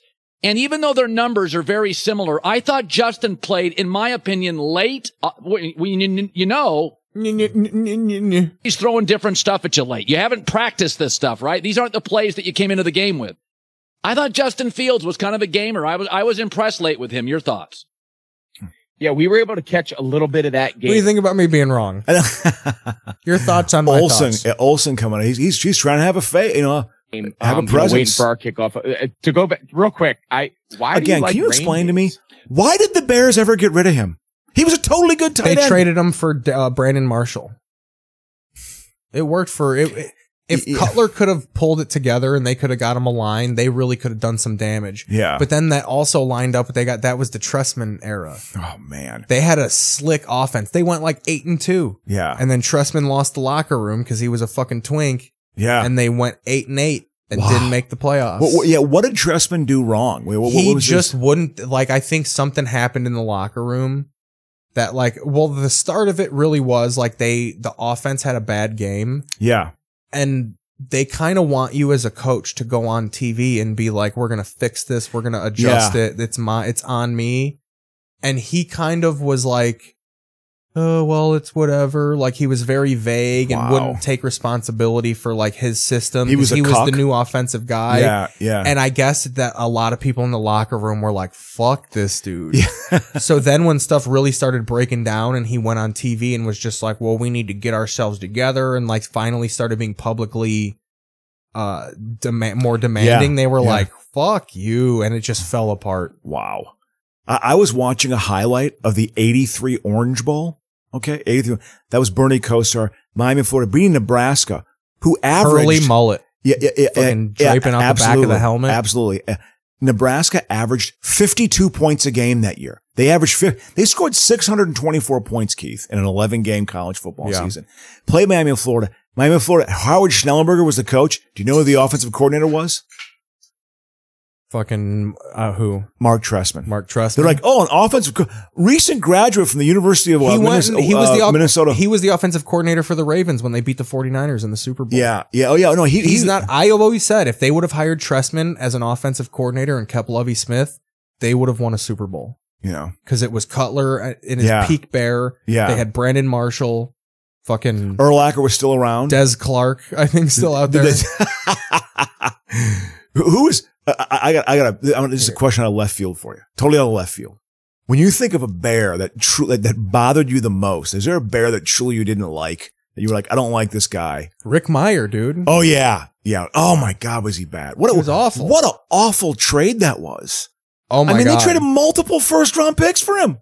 It's wow. Wow. And it's your Herschel Walker trade. The current regime of doing it more now. The Bears have always thought we can prove other people wrong. Yeah. They were all about trading for a bust. Yeah. In hopes that they could fucking do something, resurrect him. Yeah. Come there. Cordell Stewart, Chris Chandler. Slash. Yeah, they had so many. Jason Campbell, remember him being the quarterback? They have had some rotten quarterbacks. I think Scott Mitchell might have thrown a pass or two for the Bears at some point. Moses Moreno, remember him? Henry Burris. Yeah, and then there was... This guy threw for 9,000 yards in the CFL. Henry Burris will be our savior. Wow. We're going to finish this Colin clip. My camera's dying, and then we're going to go to break. Exactly. Because I grew up in Washington State, and it rained... Washington State. Fucking... Tacoma. Seattle. Boeing. Walla Walla. Boeing. I guess you just had no choice. I guess. I despised rain games. There was nothing worse to me. I'd rather play in -20. I'd rather play in 160 degrees. When it rained, I hated it. My gloves were wet. My feet were wet. You couldn't stay. The ball was wet. Everything sucked. I don't necessarily agree with that point. I agree with you on a lot of things. That's one we're going to have to agree to disagree. But anyway, back to your point. That field yesterday was insane. It's like it's never held. That's why they need to go to Arlington. Exactly. That was an example. Yeah, CJ was saying, he's like, they got to go to Arlington now. Man. Yeah. Water before. I've never seen water puddle quite like that in a game where they're it's a throwback to old school. It's still 70s and 80s there. Conference, but I think they can be competitive if he can just kind of keep more in line. Hell yeah. I don't know if anyone's saying they're going to challenge for the division or challenge for the conference, but I think they can be competitive if he can just kind of keep more in lines of like he did yesterday. So one of the things I noticed So we'll shut that up right away. We don't compliment the Bears. So I'm going to pivot because you said they're going to compete. You want to go to break here? Yeah, let's do that. So I got some stuff here. Oh, yeah. Some commercials here from 1995. We'll be back on the other side. I don't know why I'm doing the British thing. This is Keith Hazel. We'll be back with more Emmys, maybe a little Monday Night Raw, more Monday Night Football. We'll see you on the other side. 1-800-CALL-ATT to make a call with your calling card or to make a collect call? Yes. If you know the code, you know 1-800-CALL-ATT works with calling cards and for collect calls. It does both. Like a magic key that unlocks any phone anywhere. For card calls or collect calls, you'll always get AT&T's best deal if you know the code. Dial 1-800-CALLATT. The only number you need when you're away from home. That's your true choice. AT&T. Hyperkeratosis? Symptom: persistent, itchy, flaky scalp. Solution: Neutrogena T-Gel. It works. Neutrogena T-Gel Shampoo. The fact that dairy foods and my stomach don't agree won't keep me from enjoying every bite of ice cream. I just take New Lactaid Extra Strength. It has 50% more of the natural ingredient that helps me digest dairy. New Lactaid Extra Strength for the love of dairy. You wear them on your head when you rob a bank. Pantyhose! That's it. The game is taboo. How would you get your team to guess the secret word without using the 5 best clues? And you give it to people, to your friends, so that they'll think you're in Tahiti and they're not. A postcard! Right! They're in their mouth. And yaga! What would be on a custom-made shirt? Sleeves. Are any of these words helping you? Play Taboo at your next party from Milton Bradley. I need a new team. At JCPenney, you'll find the best gifts of the season and the best values of the year. We're doing what sparkles. Doing what's new. Sharing the magic. Making wishes come true. We're doing more trimming. Stringing more lights. Decking more halls. Dreaming up white nights. Doing it right, JCPenney. We have locations all across the country and lots of ways to help you all around the store. We've got presents to go. We're wrapping your gifts. Doing hassle-free returns. Doing gift certificates. Our book's always open. Do more games and toys. More colors and sizes. More holiday joys. We're doing it right. JCPenney. The value leader. Doing it right. If you find a lower price on the same item within 30 days, JCPenney will gladly refund the difference. Vampires are nasty little problem. I was bitten by a vampire. The solution, a vampire hunt. Carry across some holy water, a wooden stake. To plunge into the blood-gorged chest of a vampire. Dracula the series, Saturdays at 12:30 p.m. Eastern on the Sci-Fi Channel. Make contact. Call your cable company to get the Sci-Fi Channel now. During the past 50 years, this award-winning journalist has reported on wars, presidential debates, and a woman who was mauled by her own fur coat. He's been seen by millions of people, but you won't see him till next year when Weekly World News premieres January 6th on USA. Guarding the girls' dorm is the norm. The all-new Campus Cops, premiering January 6th at 9:30, 8:30 Central. Saturday night is something else on USA. And now back to Home for Christmas on USA.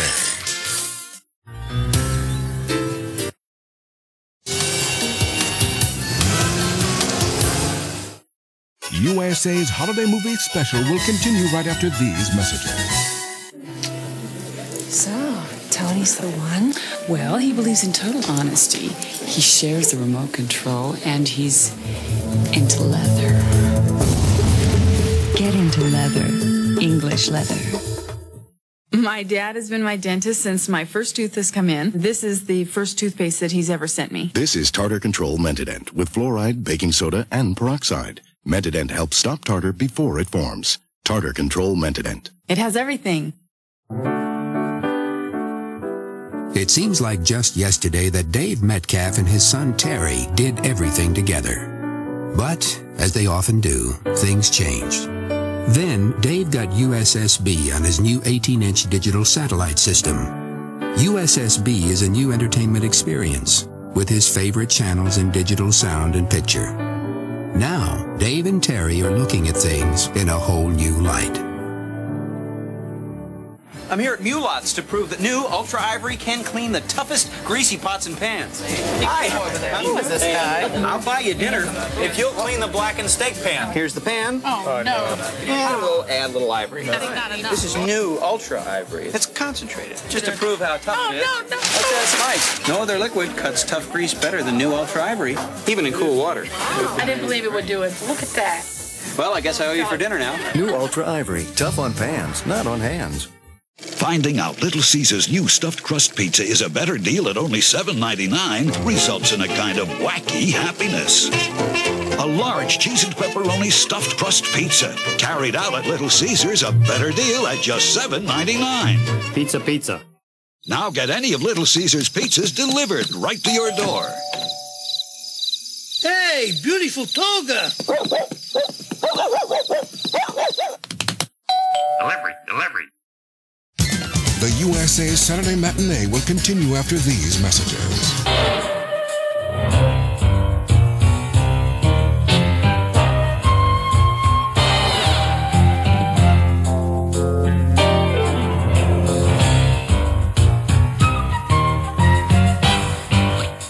Looking for authentic NFL stuff? Check out the NFL Team Shop on QVC. Monday nights at 8. We've got your favorite stuff from your favorite teams. The NFL Team Shop. It's hot stuff. Who's got my stuff? Moser's Clothing Store is a complete men's clothing store. Moser's offers a wide variety of men's quality clothes at very reasonable prices. Moser's carries the Viking line of sewing machines, fulfilling a promise of quality, a promise of ease, a promise of a more beautiful you. With a Viking sewing machine, the power to make anything you sew more beautiful rests at your fingertips. Come into Moser's Clothing Store today, located in downtown Ellensburg. And now back to Home for Christmas, starring Howard Hesseman. USA Saturday Matinee will continue. We asked some of the hottest new comics on stage to switch antiperspirants and try Degree. So you think this stuff works, huh? As your body heat rises, Degree releases extra protection. I'm dry, I feel great, I feel protected. Degree, for an extra degree of protection. Bacon! Where's the bacon? I smell bacon! Bacon! Gotta be bacon! Only one thing smells like bacon! That's bacon! Bacon! There! From that bag! What's it say? I can't read! Please! Give me what's in the bag! Chewy, yummy, smoky bacon! There you go. Oh boy! No! It's bacon! No, it's Bacon Strips, brand dog snack from Purina. Bacon Strips. Dogs don't know it's not bacon. It's bacon! Touch the future at Radio Shack. Touch Total Image Video. Aptiva from IBM. Touch theater sound. Touch a complete multimedia experience. The IBM Aptiva has it all and more. Touch it for yourself at Radio Shack. And with special credit terms, we'll not only help you touch the future, we'll help you own it. Radio Shack. You've got questions, we've got answers. The Maglite flashlight, the world's finest, crafted from solid aircraft aluminum, sealed at each end with high-grade rubber O-rings, with an exclusive patented self-cleaning switch and a patented adjustable beam. The Maglite flashlight, American-made, to be brighter, tougher, more dependable. The Maglite is a work of art that works. A Maglite flashlight is the brilliant gift idea for any occasion.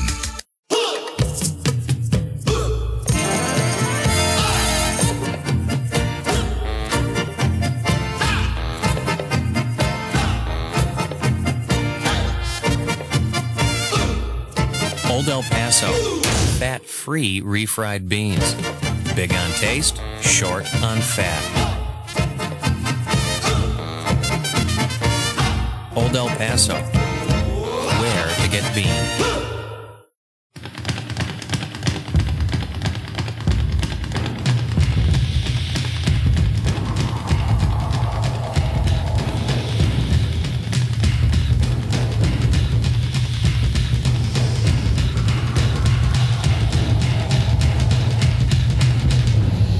Stay fit. Work out. Cook your vegetables in a microwave to retain their maximum minerals and vitamins.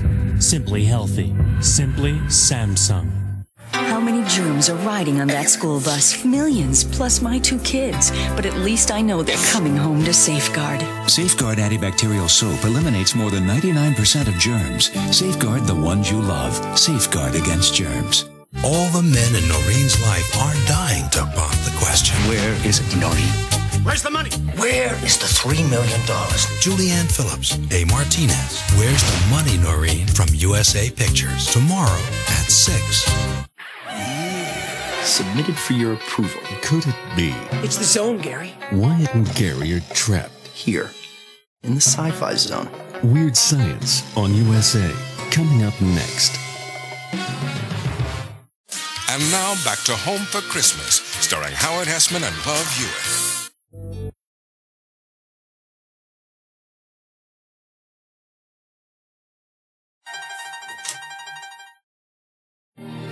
The USA Movie is brought to you by AT&T, your true choice. Here's Little Caesars has run promotions with many of its neighbors. 2 pizzas and a back rub. 2 pizzas and a colorful fish.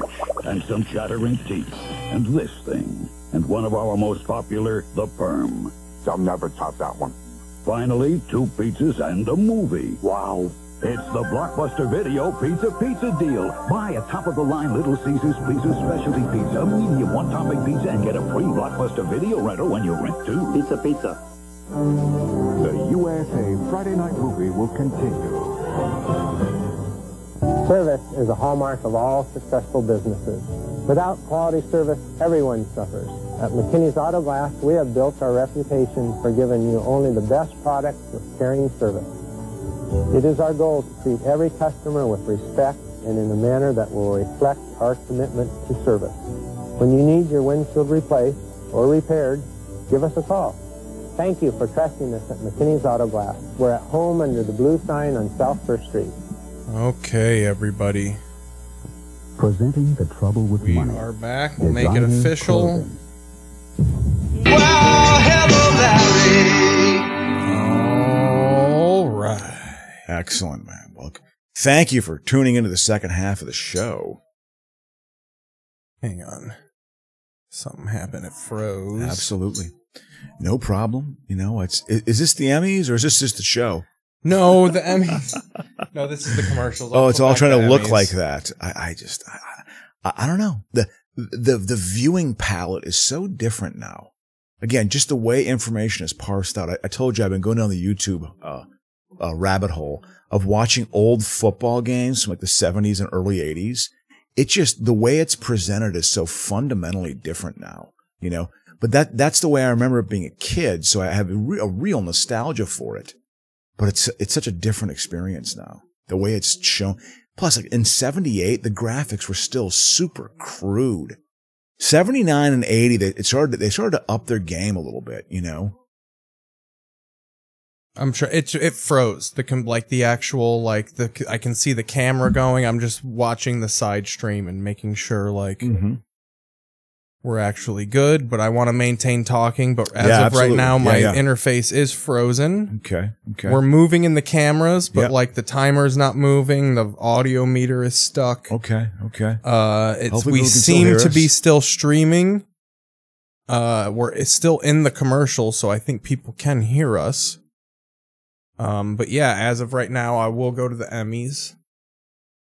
But yeah, we can't fucking do shit. Yeah, I hear you. Until this fucking mouse, you know. Yeah. Should we get the Emmys on? Check out. Yeah. That was a pretty good moment. That opening woman winning that Emmy with it. That was wow.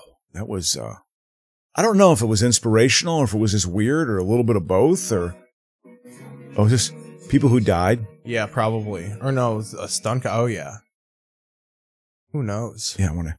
Well, we can't listen to the music. That's for goddamn Oh, that's sure. right. You're right. Yeah, is that John Legend or who is that? Is that Oh, yeah, some Seinfeld actors. There we go. John Madden. Oh yeah, I don't know. The big. Well, he is a TV guy. Absolutely. Vin Scully.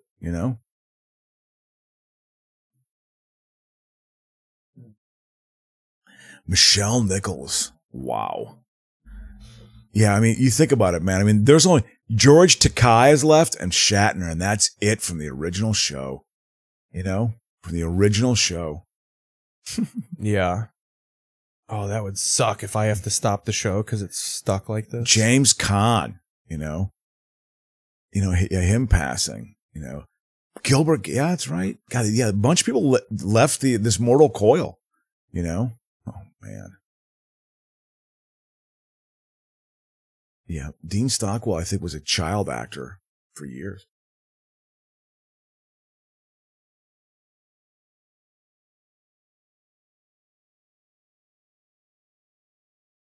Oh, fuck yeah. I figured out how to do it without moving the shit. Good. Louis Anderson. I'm laughing during this. Oh. Anne Heche. Yep. Hold on. Get it over. Performer. Ray Liotta. Performer. Yes, they perform. Ray Liotta. Sidney Poitier finally died. He was deep into his 90s.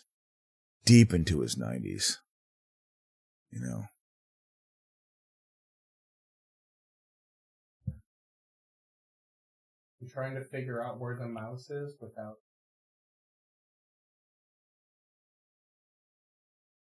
Oh, it's in. Yes. I did it. Yep, you did it. Good job.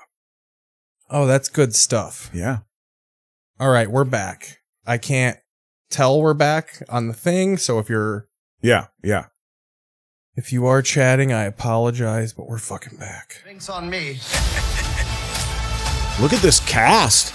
Oh, yeah. Look at Taylor Swift. She's going to act the fuck out of this. Oh, absolutely. She's like, Lady Gaga's not stealing my fucking thunder. Amsterdam? What's this? I don't know. It's just some big epic. I don't know if it's Lars von Trier, but it's some fucking epic. The people they put on the Rock, man. Chris Rock deserves credit. He broke through. He worked his ass off, and he is reaping the fruits of his labor. So anyway, let's get into the TV league now. Yeah, absolutely. As you all know, ladies and gentlemen, this is the opening of the TV league. Do we have any special music for the TV league? Because it is a staple of the second half. No, but I do want to get more. Like I want it to be like a dun dun, like an NBA 80s fucking. Yeah. Something like that. So here is the formula for this year. This is the qualifications and the point system for the season this year. And I will go to it right now. I have to actually watch the stream to make sure that things are happening. I understand, man. It's fine. So again, the TV league, the last season's winner. Who was the last season's winner? Do you remember who it was? NCIS back to back. Yeah. NCIS and Paramount as far as the broadcaster goes. And that's another thing. I have accurate broadcaster standings. There's 2 championships, show and broadcaster. Yeah. Okay. Yeah. Because it is, I thought it was going to be Grey's Anatomy, but Grey's Anatomy was still in the top like 5 or certainly top 10. But now we have a new league starting. The season is the length of the United States network television schedule. The scoring formula applies to any show on the U.S. television schedule and streaming series ratings list and popularity list. The first place show on any above list receives 25 points.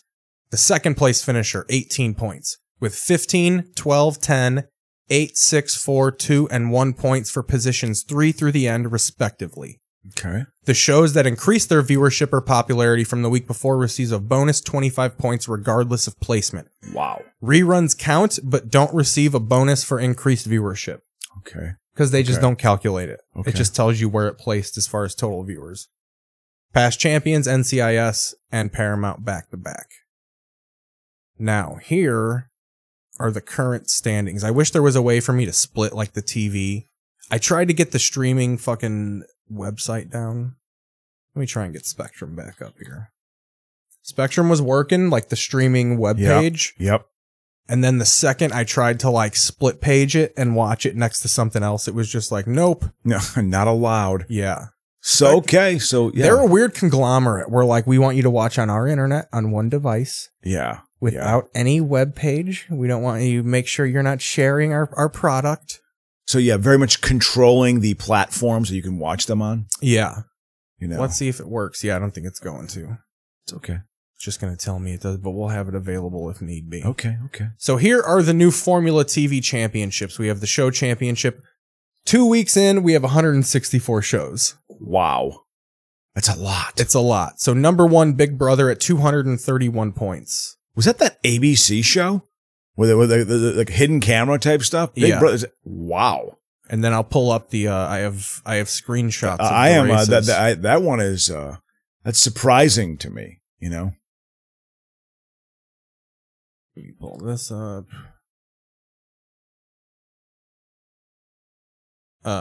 Rick and Morty number 2, 211 points. That's getting a lot of straight. I think either the new season aired on TV, so now people are watching it, like catching up with it, or the new season might have aired on streaming. Like I think it might be a streaming only show now. And they're like showing it after on Adult Swim. It's huge. Rick and Morty is a huge show, correct? Like it's... Yeah, the hipsters love it too. Yeah. Number 3, Yellowstone, 205 points, building a slow but steady climb up. Game of Thrones is hot because of the House of the Dragon just show. Got released, exactly. So it's got 200. Yellowstone and Game of Thrones are tied. That's another thing about the cool point system. A lot of ties. Yeah. Because there's really only 2 ways for shows to go up, where they're placed in the bonus 25 points. Yeah. So the equivalents end up like fucking 25 plus 18 is 43. So there's a lot of shows that got 43 points. Like there's a lot of ties and neck shit. Okay, cool. Like these are really your big shows, your triple digits shows.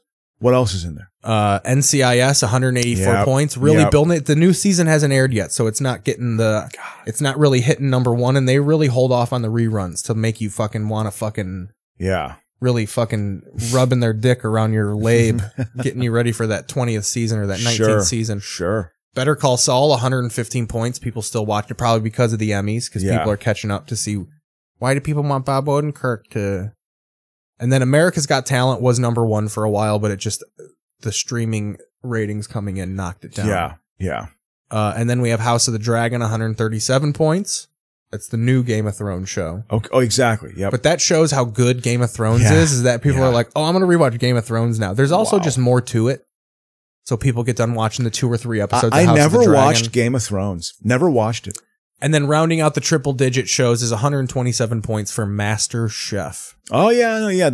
So yeah, there's some crossover from the previous year, but there's some new. I'm surprised by the leader. The Big Brother. That's like a whoa. And then we got Blue Bloods at 93, Sandman at 81, but it's not far off. You catch a couple of first places and then if you're Sandman has been steady number 2 or 3, so that means if it gets to 25, it's a definite increase. So that's 50, right? Like, and it gets to 25 by going up just one notch. No, just an increase. Just the list will tell me like what percentage of increased viewership it is. Good. No, that makes sense. Okay. Yeah, and then 25 points is also first place if you were number 1 in total viewership. Yep. Okay. Like, watch. I'll show you this website and a perfect example. Oh yeah. No, it's all good, man. I mean, I want to show you this. Yeah. Now. I want to show you, man. What if I'm fucking... No, sit down. Stay. I want to show you. Look at Patrick Stewart. Oh, yeah, look at him. Still maintaining relevance. We were doing deep into his 70s. We were doing an open mic in the park. Yeah. Also, NFL football has entered the TV league. Okay. Yeah. We were doing an open mic in the park, and they were filming Patrick Stewart's fucking stupid Star Trek show that he does now. Really? And one of the comics did a bit about him being gay, and I was just like, I think he's straight. Yeah. But then part of me imagined Patrick Stewart hearing us on the microphone and just being like, what? What? You accuse me of what? Mole. I don't. Like, just speaking in that voice here's all the what time. I want your advice on something. Because NFL football is now a part of the league. Yeah. Should I also include these weird, like the OT, NFL overrun, and football, like the pregame and postgame? To me, that's an extension of the main show. Yeah. Just the game itself. I just give this whole chunk 25 points. Yeah. But look at that, 18 million for NFL football. So NFL football, which is Sunday Night Football, got 25 points. By the way, can I just say one thing? Chris Collinsworth, what was the deal? Does he have COVID? No, buddy. Does he have COVID? I mean, he sounded terrible, you know? Oh, yeah, he's got that voice. What? I mean, I think he was sick or something, man. So that means 60 Minutes got 18 points. Celebrity Family Feud got 15. Didn't get that increase in viewership. You see how it's got that negative 12? Yeah. Big Brother got 12 points, but it got that plus 25. Yeah. So that's 33, right? Or whatever. I've been good at knowing what the calculations are. Mm-hmm.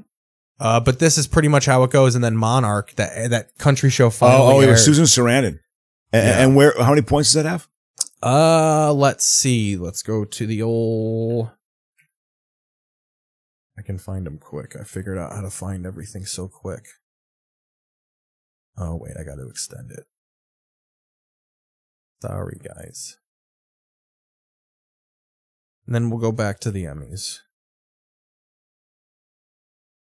7 points on the series debut. Okay. So, it didn't embarrass itself. That's a solid showing. It's got the Sarandon star power and Toby Keith. Didn't Toby Keith have that song "Boot Up Your Ass"? Didn't he sing that after September 11th? We'll put a boot in your ass. Okay, that was one of his songs. Yeah, it was like talking to Muslims. And that we're 7 gonna points, put a boot in your ass. That 7 points comes because it got 6 points for where the premiere placed. Yeah, and then they showed a rerun later on that placed like 8th, so it got the extra point for that. Okay. But again, the idea of boot in your ass, you have to admit that's some right-wing populist songs. So right now, here's your basement dwellers. You got Murder, She Wrote. You got Paper Girls, which is an Amazon show. You got Riverdale, which really hasn't started. That's just one little random streaming point that it got. We got the Goldberg, Star Trek Lower Decks, Law & Order. Law & Order is doing a big 3-show epic premiere event. Wow. In the next 2 weeks. Hoping to make a splash, right? Yeah. Hoping to make a splash. And then you can really tell people want to make something that, we want people to stream this later. Like they really are getting the sense that like you have to have a combo. Wow. Like look at the broadcaster ratings right here. And so how do they go about doing that? By having like a 3-hour splash like episode like that? Well, just judging some interest of like something that's going to make them want to go to Peacock, and when they're there, stay there. Yeah. That's why Renee Zellweger got a TV show. Let's give her this little mini series. People will fucking want to watch Jerry Maguire after. That's on Peacock. Yeah, literally like bundling it that way. So right now, Paramount and Disney are 1 and 2. Paramount's got 1,469 points. That means the combined Paramount shows in the show rankings have 1,469 points. Wow. Disney, second place, 1,179 points. These are your conglomerates. Paramount has CBS on network. Yeah. Paramount Plus for streaming. Disney has Hulu. They have they have ABC. So college football is ESPN is Disney feeding into it. And then Warner is number 3, third place, 899. They really only have cable. They don't get the broadcast rating, so they really are only riding on the back of streaming. Yeah. And shows that are on Netflix, but they produced. Okay. And then Amazon is 646. They got a lot of shows. But for some reason, there are a lot of shows that people watch them and then they're like, okay, I'm done. The Boys, Reacher are really the 2 shows where people are like, they're the anchor of the network. Yeah. Yeah. And then you have Netflix, which is 489. It seems like Netflix, you really see the classic example of them being watered down. Yeah, like exactly. They have a lot of shows on the show list, but it's all like 30 points, 20 points, 26 points. Like they don't have a lot of bangers. Yeah. A lot of NCISs and that's the thing. They have NCIS and Criminal Minds, but they don't get the credit for it because that's a Paramount production. Oh, interesting. They're the engine for it. Yeah. And then going down, you have Comcast at 438. That's your Peacock and NBC. Really pathetic that they got their network and streaming combo and they only have 438 points. Like Paramount has their same model and they're up there in the thousands. Wow. Well, the content of the shows on Paramount, they're just better. Yeah. Right? I mean, that's basically what it is. CW, 258 points. That's pretty goddamn good for fucking coming in last place every week. Yeah. That's 258 hard-earned, 1 point, 2 points. Yeah, absolutely. Getting an increase in viewership, getting that bonus 25. The war of attrition. The bonus 25 is important to shows like Riverdale. Yeah. And exactly. And shit like that. Yeah. And then you have Stars, which pretty much only has the 50 Cent power shows. Wow. And then Apple, is that Apple low? has 29. They really only have Ted Lasso, and they got a Jesus show that's rating right now. Wow. Ted Lasso. Are they going Christian? They bought rights to a lot of shit, so they're probably showing a lot of like low budget. They probably fucking bought a lot of fucking production houses. Yeah. They got Charlie Brown now. PBS got 2 points. Call the Midwife got 2 points. Wow. But Paramount, Paramount. I mean, that's the network you always hear about, so that makes sense. But then here's your scoring system makes sense. Here's your big powerhouses: Equalizer, Frasier, Frasier, Bob Hart's Abishola. These are shows that are in the off season and really are only showing reruns. So expect those to rocket up soon. Ghost, that's a show that's going to rocket up here soon. But yeah, that's the TV League ratings, and I'll take snippets of this and tweet them out later. Yeah, no. This is post the show. No, I like the scoring system. It's concise. It makes sense, and the fact that Big Brother let it off is that to me was an eye opener. Also on multiple days a week. Yeah, exactly. Interesting. That can be a show that it's so different. It's the choices are. I don't know if it's just overwhelming. How can it get any more? It's a lot. Yeah, absolutely. But I'm hoping to hit that game of Plinko. I had beers with a buddy of mine who wrote Rick and Morty episodes, guy I know very well. And he was telling me, I'll drop his name. His name's Eric Acosta. And you've said his name on the podcast so much. And he was just like, he said, Adam, don't think that there's no rhyme or reason to any of this. No, there truly isn't. All it is a giant game of Plinko. It's a giant game of Plinko on giant game of Plinko from Price is Right. You just put the medallion down, and you hope it kind of goes into the high number. Thank you to the 5 folks watching right now. Speaking of Plinko. Motherfuckers. But that's why people are like, okay, you got to have 2, 3, or 4 different things. Make sure you hit that follow. Let's go over to Monday Night Football while they're on fucking commercial break. Yeah. See what Colin's Denver Broncos are doing. Yeah, this Walmart. is... Walmart owns... Walmart owns... Sam Walton's not going to let them be got 17-13. Go Hawks, dude. Good for them. Get at it. God, I'm sorry, though. That color green, I don't know about it, man. It gives me a bit of a headache, Broncos have a good uniform. 3 people stopped watching because they were embarrassed. They were only 3 of 5. No, they went home whimpering with their tail between their legs. So here we go, late in the third quarter. What are you complaining about? You don't have ad breaks. Yeah. You don't have a lot of people watching. You don't have to sit through the ad breaks. I will never become a partner with Twitch. If I ever build a big enough following to where they offer me a Twitch partnership, I'll just build my own website. Yes, there you go, man. Exactly. Look at this. They look like highlighters out there. Yeah. What do you think about uniforms? That reminds me of 1990s MLS type of shit. Oh, yeah. Kansas City Wizards and the fucking Miami Quake. The Miami Quake. It's hilarious. No, it was the San Jose Earthquakes. Yeah, exactly. But Miami Quake, it's funny. Look at this. You see? Oh. He's down. So he's playing back in Carroll, Seattle. That's old 70-year-old football. Oh, yeah, absolutely. See, Pete Carroll was like the prime example. Ooh, first time chat. He says, "Fuck you, Metcalf." Oh yeah, huge turnover. Let's go. This guy's watching the motherfucking game. Yeah. Wow. They held him. I hate that. I think you should be able to fucking I don't like the whole. You should be able to keep going after that. He didn't really get him down. Yeah. You should be laying prone. You should be lying prone. In order to be down, you literally have to have 2 or 3 guys laying on you and being down, right? Yeah. That's what it used to be, I think. I think it was that way in the 20s. If you ever look at old highlights of Ernie Nevers. Oh, they stuffed him. Oh, he fumbled. Oh my God. That's so fantastic. I love it. All of this love for me is because I hate fucking Colin Cowherd. Exactly. Thank you, Brent1088, for being in the chat, by the way. Look at this. Absolutely. God, the crowd's loud. It's that 12th man. It's that artificial 12th man. Yeah. I also hated that too. I know someone who's from Seattle. Yeah. And he moved around a little bit because of the military. He's a Tampa Bay Buccaneers fan. Yeah. And he always said, I fucking hate the Seahawks because they don't give a shit about that team. They really don't. He goes, they show up in bigger crowds for the soccer team. He was so he was pretty much saying it's all fair weather shit for this Russell Wilson team. There's no hardcore Seahawks 12th man fans. Yeah. Interesting. Where were you when Kurt Warner was the quarterback? Yeah. Or Mark McGuire's brother. Danny McGuire. Yeah. He was 7'5", wasn't he? Wasn't he huge? He was 6'8", He was 6'8". He was a first-round pick. He was a first-round pick of the, I think he was on the Cowboys, too. The Seahawks and the Cowboys. We're on commercial. We're going to pop Mark over back McGuire's to the Emmys. brother. I remember that being kind of a story. Did not mean to go to California's Gold. We're going to go back to the Emmys. Looks like we'll be rotating between the Emmys and fucking... You know, I've been in this city, in this state for 125 years. I'm California Gold. I'm old. Yeah, you know, I don't know what you're... This place is an expensive place. Oh, Squid Game won. Squid Game won some. That's so fucking funny.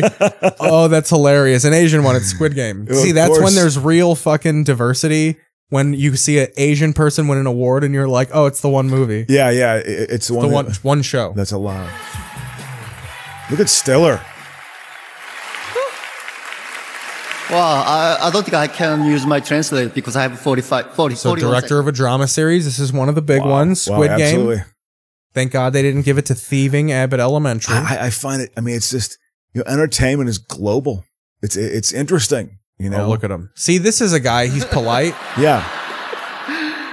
Since Squid Game got 14 nominations at the Emmys, people keep telling me like, I made the history. But I don't think I made the history. It's going to look good on a box of DVDs. 14-time nomination. Yeah, absolutely. At the Emmys. So I believe, I have to say... Do you like Squid Game? I mean, other people... it was fantastic. Really? It was really good. Yeah. And it's a good mix of suspense and thrills, and they know that you got to put some murders in there. There's all sorts of fucking headshot kills. It's great. Do you know the plot of it? Isn't it basically like this... Basically, the Illuminati. They capture people who are fucking... in debt in some way, shape, or form. They're gamblers. They fucking took out too many loans for school. Yeah. And they all bring them to this warehouse and say, you're competing in this game show for all this money. It's a big, clear piggy bank full of money. Kind of like Running Man. And then they say all the games are life and death. And it really is. So like you play one game and people die in the game, and whoever's down, you like win their money. So as people die, more money goes into the pig. Wow. And then it's last person standing. The person who murders the best basically wins. Or just the most, or just the survivor. Trusted him. Sandra Oh, Killing Eve. Hell yeah. I wanted Velma. Only character to still be alive on a show and have her other show. They took her off Grey's Anatomy. She's one of the few that's not dead. So they still she'll get text messages. You'll get text messages from her character. Yeah. Daya, here we go. Oh yeah. Euphoria, I gotta admit it. Why didn't you have Kelly Clarkson ready to fire? When I watched Euphoria, I gotta admit it. We watched it a little bit. I liked it. See how 20. I was like, this is a good show. Here, we're gonna see who wins this award, and then we'll go back to Monday Night Football. Yeah. And for simply being she got her star. She got her star, I guess, tomorrow. Kelly? Yeah, she's getting it this week. You're each remarkable. She's gonna fucking sink way deep into the concrete when she sits in it. Storytelling to your shows kept us all captivated. All of your characters couldn't be more different, and yet you each made an impact on all of us. So thank you for that. I sometimes feel like a lot of shows force differences in the characters. It feels contrived in a lot of shows. Well, it's not. It's got to come off natural. Because the production house does it. You have to have a Zendaya one. Zendaya is going to give. She's not going to sing a song, but she's going to give a big. You're going to get a big dose of Gen Z. Gen Z here. Oh God. Yeah. Oh God. I'm so looking here. Forward It's going to take her a while to get to the stage, so I will go back to Monday Night Football for a few minutes, and then we can swap just to see a score, to see what the fucking disgusting Seahawks offense is going to do. Geno Smith. Oh, did they get something here? Little first down? Well, they scored 17 points. Who they blocked the captain? It's Geno Smith. Wow. Oh, Randy Gregory. He came over from the Cowboys. Yeah. Yep. They're loaded. They're star powered. He'll have excuses. So let's hear her speech. Climate change is going to be in there? No, it'll be more about fucking probably like social injustices, cops. Yeah. And lastly, I just want to say, my greatest wish for Euphoria was that it could help heal people. And I just want to say thank you to everyone who has shared their story with me. I want you to know that anyone who has loved Aru or feels like they are Aru, I want you to know that I'm so grateful for your stories, and I carry them with me, and I carry them. Aru is her character. Yeah. She doesn't want to say dope addict. Anyone who is a Rue, that's what I'm going to say. Look at Reese. I'm giving you an approval. Sydney Sweeney. I'll give you approval. I'm going to be walking down downtown LA being like, look at all these Rues laying on the sidewalk. Well, she's the kid who had to go through rehab, she's right? A heroin addict, yeah. It's a celebration of all TV. What we're watching. Is that Chris Masters, the guy who fucking discovered CTE I thought and is that Vince McMahon from 1986? Well, we never talked about him, by the way. About Vince McMahon. Peacock a bone. Is your relationship with Robert Birchtold? How many heads does he have in his closet? Yeah, exactly. Good morning, Brother B. Hey, who do you love the most? Brother B. Brother B. Brother B. Oh, I think he's like Robert I got a cult. Birchtold doesn't feel emotions the way that we do, but he has all the hallmarks of a psychopathic personality. Yeah. Happy birthday, Jan. The music makes it. Oh, absolutely. Ooh, Candy. That was a good one. Did you watch Candy with fucking Jessica Biel? No, I didn't. She Oh, yeah. No, she yeah. murders the neighbor. Yeah, absolutely. Based on a true story. Yeah. Ooh, McKenna Grace is fucking Sabrina, the teenage witch. There's no telling what he is capable of. Show us. I don't want to fucking watch the show. Give us a kill. Give us one kill. Yeah. What is it? Yeah, you got to show a little glimpse of what makes him that sociopath. There wasn't enough given there. You're right. But yeah, man, I think about that when I was in that cult for 5 months. That cult for 5 months. Did it feel like longer? Oh yeah, very much so. When you look back on it, honestly, I say 5 months. It doesn't seem that long, does it? It's just 5 months. No, it doesn't. But that seemed like it was at such a time in my life. Oh, I was in a bad headspace. Let's go through some trends, guys. Bad headspace, you know. Let's see. Emmy's still ramping up. Let's see what kind of news this girl's sing-song bullshit was. Issa Rae debuted in Blunt Copper, Saturday Night Live. Atlanta. Well, we'll see, you know. Oh, someone won for the Lord of the Rings Ring of Power. Oh, with Roll. Okay, never mind. Trying to see if there's anything big in the trends here. Yeah.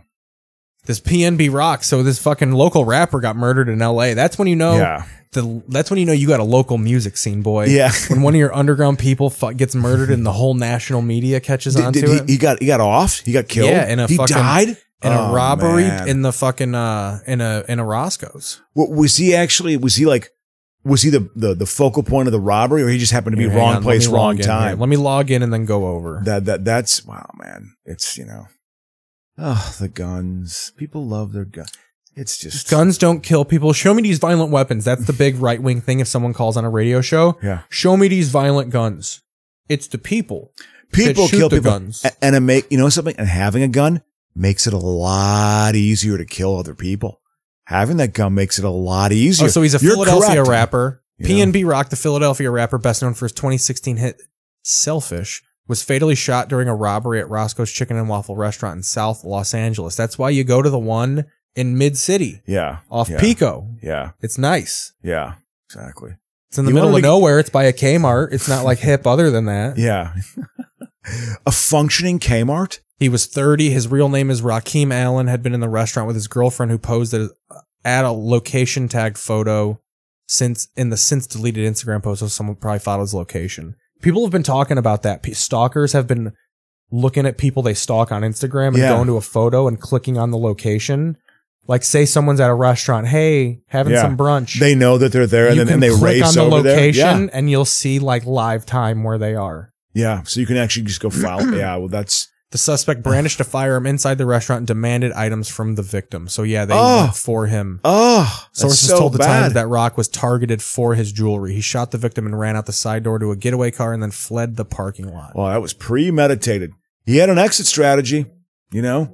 He had an exit strategy on that one. LAPD is examining security video, which means we're watching it and laughing. They're also checking surrounding businesses to see whether security cameras captured any images.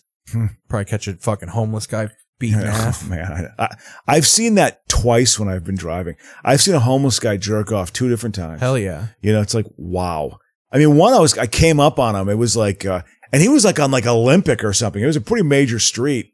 And it was in the morning, and I saw him from behind. I was like, oh, I know that motion. Seattle's moving the ball. So who's been playing well? Geno Smith's got a line. He's got a line in there. He was a starting quarterback. Yeah. No, that's the thing. They got two interesting bad quarterbacks. It's like they got two Joey Harringtons. Yeah. Harrington, man, what a bust. I will say I feel like backup quarterbacks play more now than they did back in the day. Would you agree with that, or is that just something I'm pulling out of my ass? Nah, I think it's probably about the same. I haven't really noticed a difference. Just because it's a more violent game. You have more dynamic players, so they sprain. I feel like quarterbacks sprain more ankles now, and they play with minor injuries less.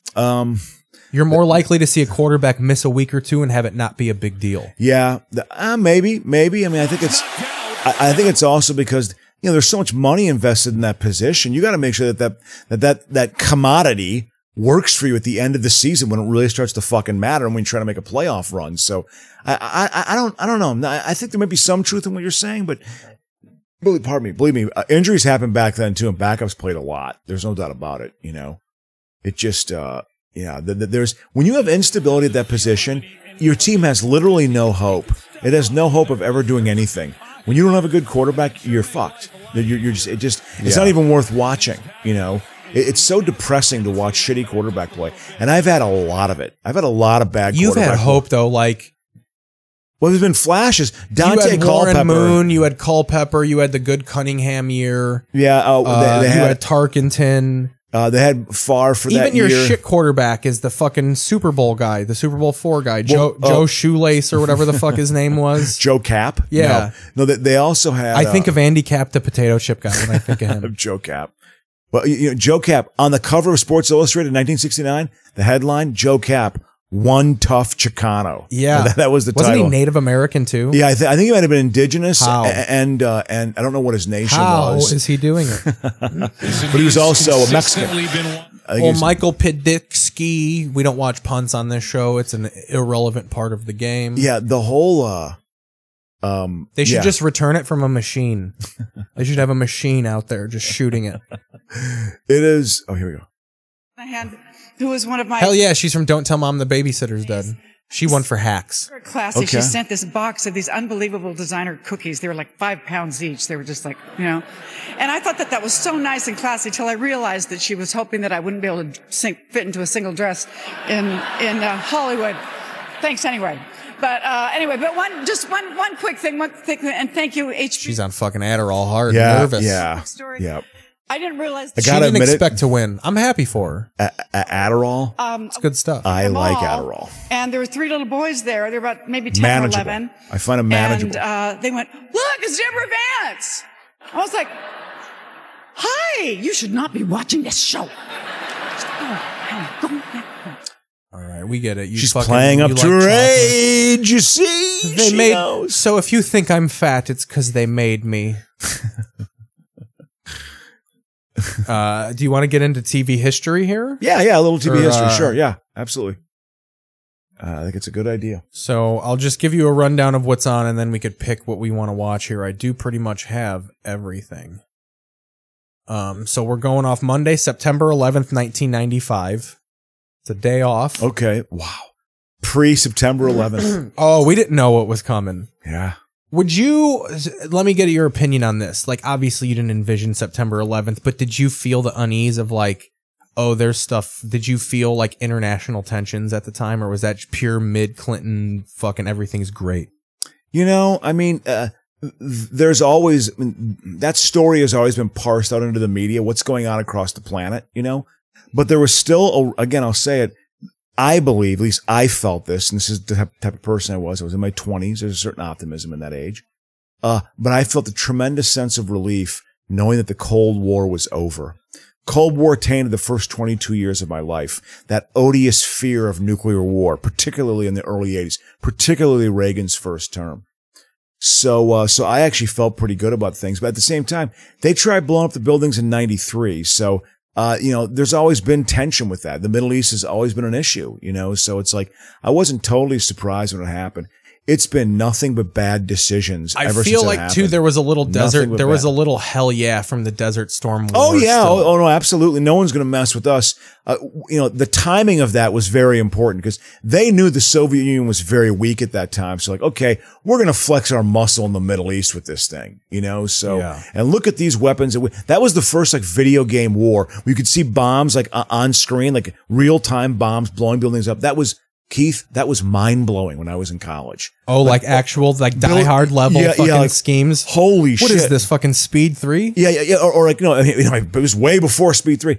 All the military technology, you could see, like, it was like the first kind of video game war. Like, it just showed, like, hey, we're America. We've been working on a lot of these weapons for the past 10 years. We're going to run the show, So it was... starting at 8 there was an p.m., arrogance we in had that. an episode of a TV show called The Marshal.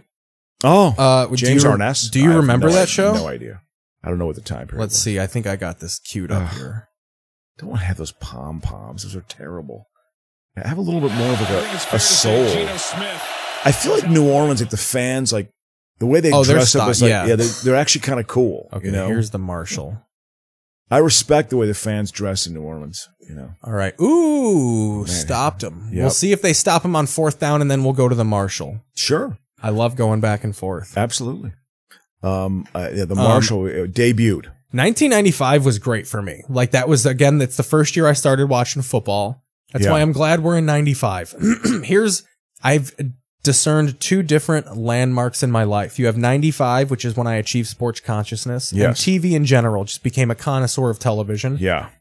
Then you have 1991, which is where my memories start.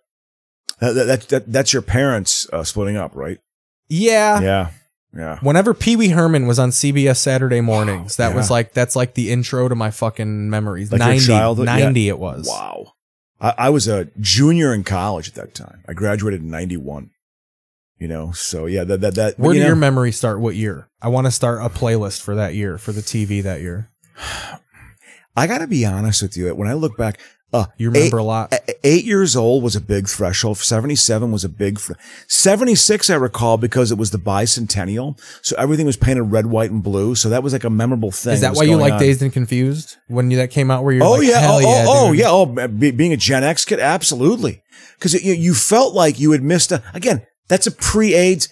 AIDS was that much of a bright line in my consciousness. It was that much of a bright line of like, hey, the fun time is over. The fun time. Herpes. Oh yeah. No, you get AIDS now when you fool around. So you get AIDS. It felt like the 70s was this last time. I could imagine some idiot being drunk talking about it's a great time. You get AIDS now. Real risk to your behavior. But my point in saying all that is just 77 when I was 8 years old, and that's when my parents split up. And I think it was related to that because we moved into a different house. I have memories of living on a farm before that, but not a lot. I cleaned chicken shit off of eggs. That was my job. Here's The Marshal. No, well, maybe I will, but you could. Oh, wait. I think I got so this was actually a relatively modern show. I got other audio popping up here. What year was this show? 95? What's up? What year was this show? Hold on. I got to fucking turn some sound off. Wow. Acting.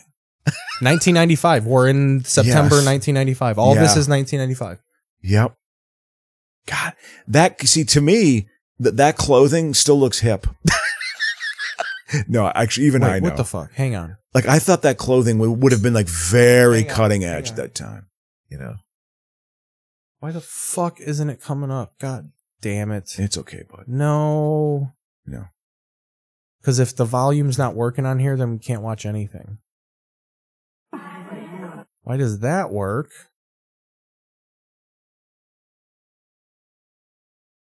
No, fuck nowhere, man. He's a real nowhere man. September 11th, 1995. Again, you know what was a big deal? The bombing of the Oklahoma. It doesn't have sound. The Timothy McVeigh bombing Oklahoma City was a big deal. That happened in 95. That actually really was a pivot point for the Clinton presidency. So fuck the Marshal. His response to that was actually pretty good. And it's part of the reason why he got reelected in 1996. His presidency was kind of, it was really affected by the House becoming Republican in 1994. Here, let me show the contract with America. But in 95, when the Oklahoma City bombing happened, which is now dwarfed by September 11th. But if you think about it, isn't it kind of related in a way? Think about that. No, but seriously though, it kind of is though. The whole, Timothy McVeigh, that is obviously that anti-government thing that now the nation is, people of Timothy McVeigh's level have been given a real space, seat at the table. It's not a seat at the table. It's just technology makes things more possible. And across the board, I don't think people just wanted to accept that. They only wanted to look at the positive things technology brings. Yeah. And not clearly realizing that, like, oh, it's going to make bad things more readily available too. Yeah. It's going to teach people how to make bombs. You can Google bomb.com. Yeah. And whatever like, the fuck. do it. Here's a preview for Monday Night Football from September 11th, 95, Packers versus Bears. Yeah. Juniors, you've now broken Lou Gehrig's record. Ripken was, he basically saved. Are you ready for some football? He saved baseball, I think. He certainly was an important player at that time. The Green Bay Packers and the Chicago Bears have battled each other in professional football. Now they got this kid Favre.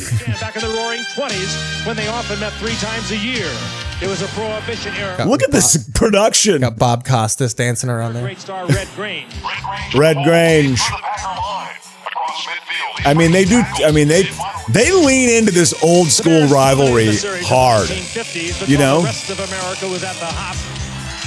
When the rest of them making in Green Bay, Jim Taylor, Paul Hornung, and Bart Starr. They sucked in the 50s.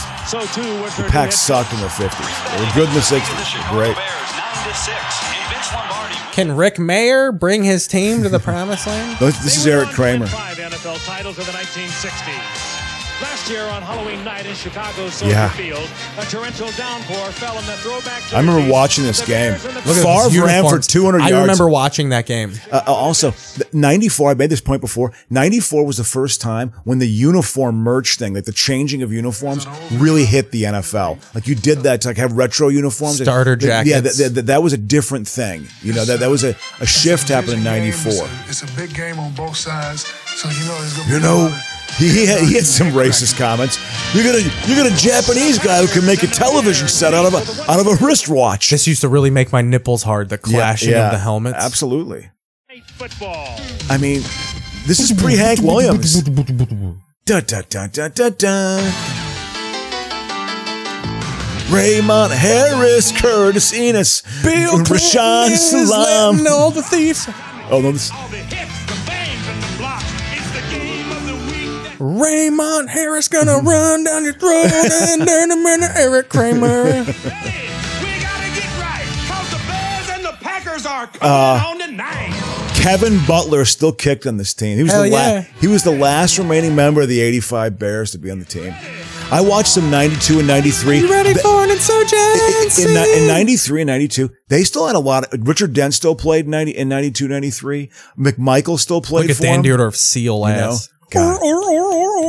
He's terrible. Hello, Al. Throw me a fish, please. I can't stand. I'm a whale of a man. I can't stand. Dierdorf was so bad.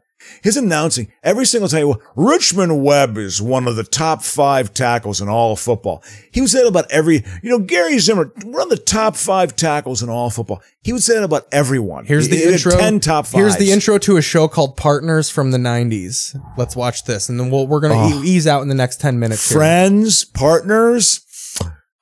It's so obvious that Friends, Joan Osborne. Oh, John Cryer's in this. Tate Donovan.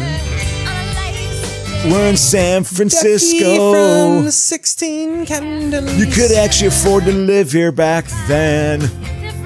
I had a post about Puck today. I posted on Twitter about Puck. Puck was in the real world. Puck San was Francisco. a trendsetter. Absolutely. I hated him. All right, that was that. That caliber of guy, they felt very insincere to me. They weren't honest. Where is he?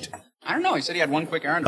Meet us here at the goatee was such the look. Say 12:50. It really was. Oh. And a loose suit. Look at how many layers that suit. Look how fucking shaved that is. It's just that it's so bizarre for Owen. That's not even a goatee. That's a thin strip. He's got like an anus strip. It looks like someone fucking dabbed him up with their butthole. I got to get a new suit. That's what that made you think of? Well, yeah, but this is even more dated than the one I have. Look how fat that tie is. Yeah. That's an investment banker tie. Yeah. God, I am. Well, it's just that he's I'm out of touch. Weird. Like last night when he came over to my place, we were in bed. Hell ho hey. Oh, laugh line. That's Cryer, right? That's Yeah, hard that was John copy was Cryer. still around. Hard copy was Ned and still Stacy around. was on TV. That font is just should be called 1996. Get the promotion. I needed the one. See, to get a life. The dude from Wings was trying to get a show like a motherfucker. Oh yeah. Oh he The has only a thing we career. haven't Look, it's a Grace we irritate each other. from Will and Grace. Enjoy the show. Yeah. Enjoy. I love the freeze frame end. When they would freeze your fucking last thing. Look at that font. Oh, totally. 100%. That's wacky. That's like Kansas City Wizards MLS 90s shit. Absolutely. Hard copy was still around. This is that Nowhere Man show. So this is all TV history, right? From 1995. So shows that were on at that time. I like this little touch. Through it. We got an episode of The Nanny. Oh, Nanny was big. I got to admit it, I had a crush on her. She was an attractive tall broad. And then we have the OJ trial. She was 100%. I liked her a lot, you know. An episode of Price is Right. Let's see what game they get. Barker was all. When I saw Barker Gray, that really bummed me out. I felt like I aged. You know. Come over here, where you are going to play our next Price. I loved The Price is Right as a kid. All those people look like my grandma. Look at it. See?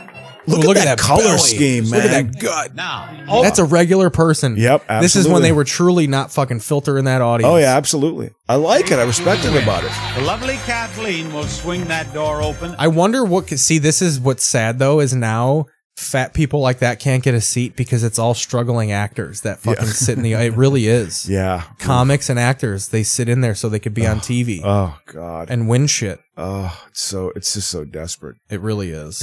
It's just like Oh, this is OJ's. Yeah, OJ trial. Yeah, absolutely. OJ trial interrupted everything. Absolutely. Very to the amount that you had from the combined samples, correct? And they would fuck with you, making you think like, we're going to go back to your show in a few minutes. Yeah. It wasn't. They were here all day. So basically, wasn't your fucking George Shapiro fucking. I cannot believe. I remember when they allowed the cameras, and I was like, what are they doing? Why are they doing that? The difficulty was that I was running out of some of these reference sample extracts. Oh, he cross-references them Here's what on made the gathering it fucked of up, though, DNA. is because at some point the trial became about the mishandling of the trial. Like, I feel like there was a good portion of the OJ trial where they were like, we have to start talking about evidence mishandling and shit like that. Oh, absolutely. Well, they would create the seed of doubt. It took the jury like a day, or it was a couple hours. And the trial lasted like months. Riveted. I was not into it. I heard about it in the zeitgeist, but I didn't have a TV at that time. So I wasn't really paying attention. I was a hipster. You understand that? I was a hipster in the 90s. Didn't have a television set for years. You were reading books. You know, oh yeah, absolutely. You know, and I was being contemplated. And I was starting stand-up, you know. It was like a new has thing. no narratives. You know, but also just like, you know, it's the idiot box. It's a delta brainwave creator. It's passive. You're not living an active life if you're watching too much It's like television. how my grandpa talked. You know, I mean, which, you know, there's some truth in that. You know, it's like, go out and experience your life, you know. Ooh, look at that.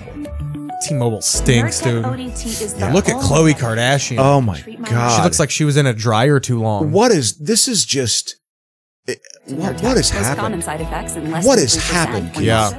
I'll tell you what's happened. We're easing out of the show. Yeah, the decline of the Roman Empire. That is what's happened. Here, I'm going to do it naturally. Is this the gladiator of our time? This is like an African warrior myth thing here or something? Got about 15 seconds to pontificate before I ease the sound back up. Yeah. We're going to go see this Woman King show. She tried to be the Woman King, that girl that sang at the beginning. That's the first thing I thought. Like, you want to be Viola Davis and Woman King. Right now. Yeah, exactly. So who knows who's going to win the big Emmy? We're easing out here. We'll finish on some Monday Night Football.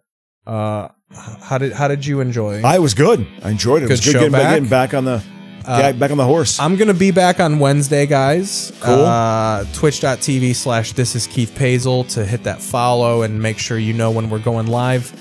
We'll be back with more TV League standings. And the Thursday game is the Chiefs and the Chargers. Thursday game is the Chiefs. Gotta have it this early in the season now. We'll be prepping that one on Wednesday. Yep. I'll be talking about it on Friday. We're back to our Monday, Wednesday, Friday. Follow me on Twitter, twitter.com/Keith Pazel. Again, twitch.tv/This is Keith Pazel. I'll figure out a way to donate. I'll see you on Wednesday. Love you. Bye. Yeah. Have a good day.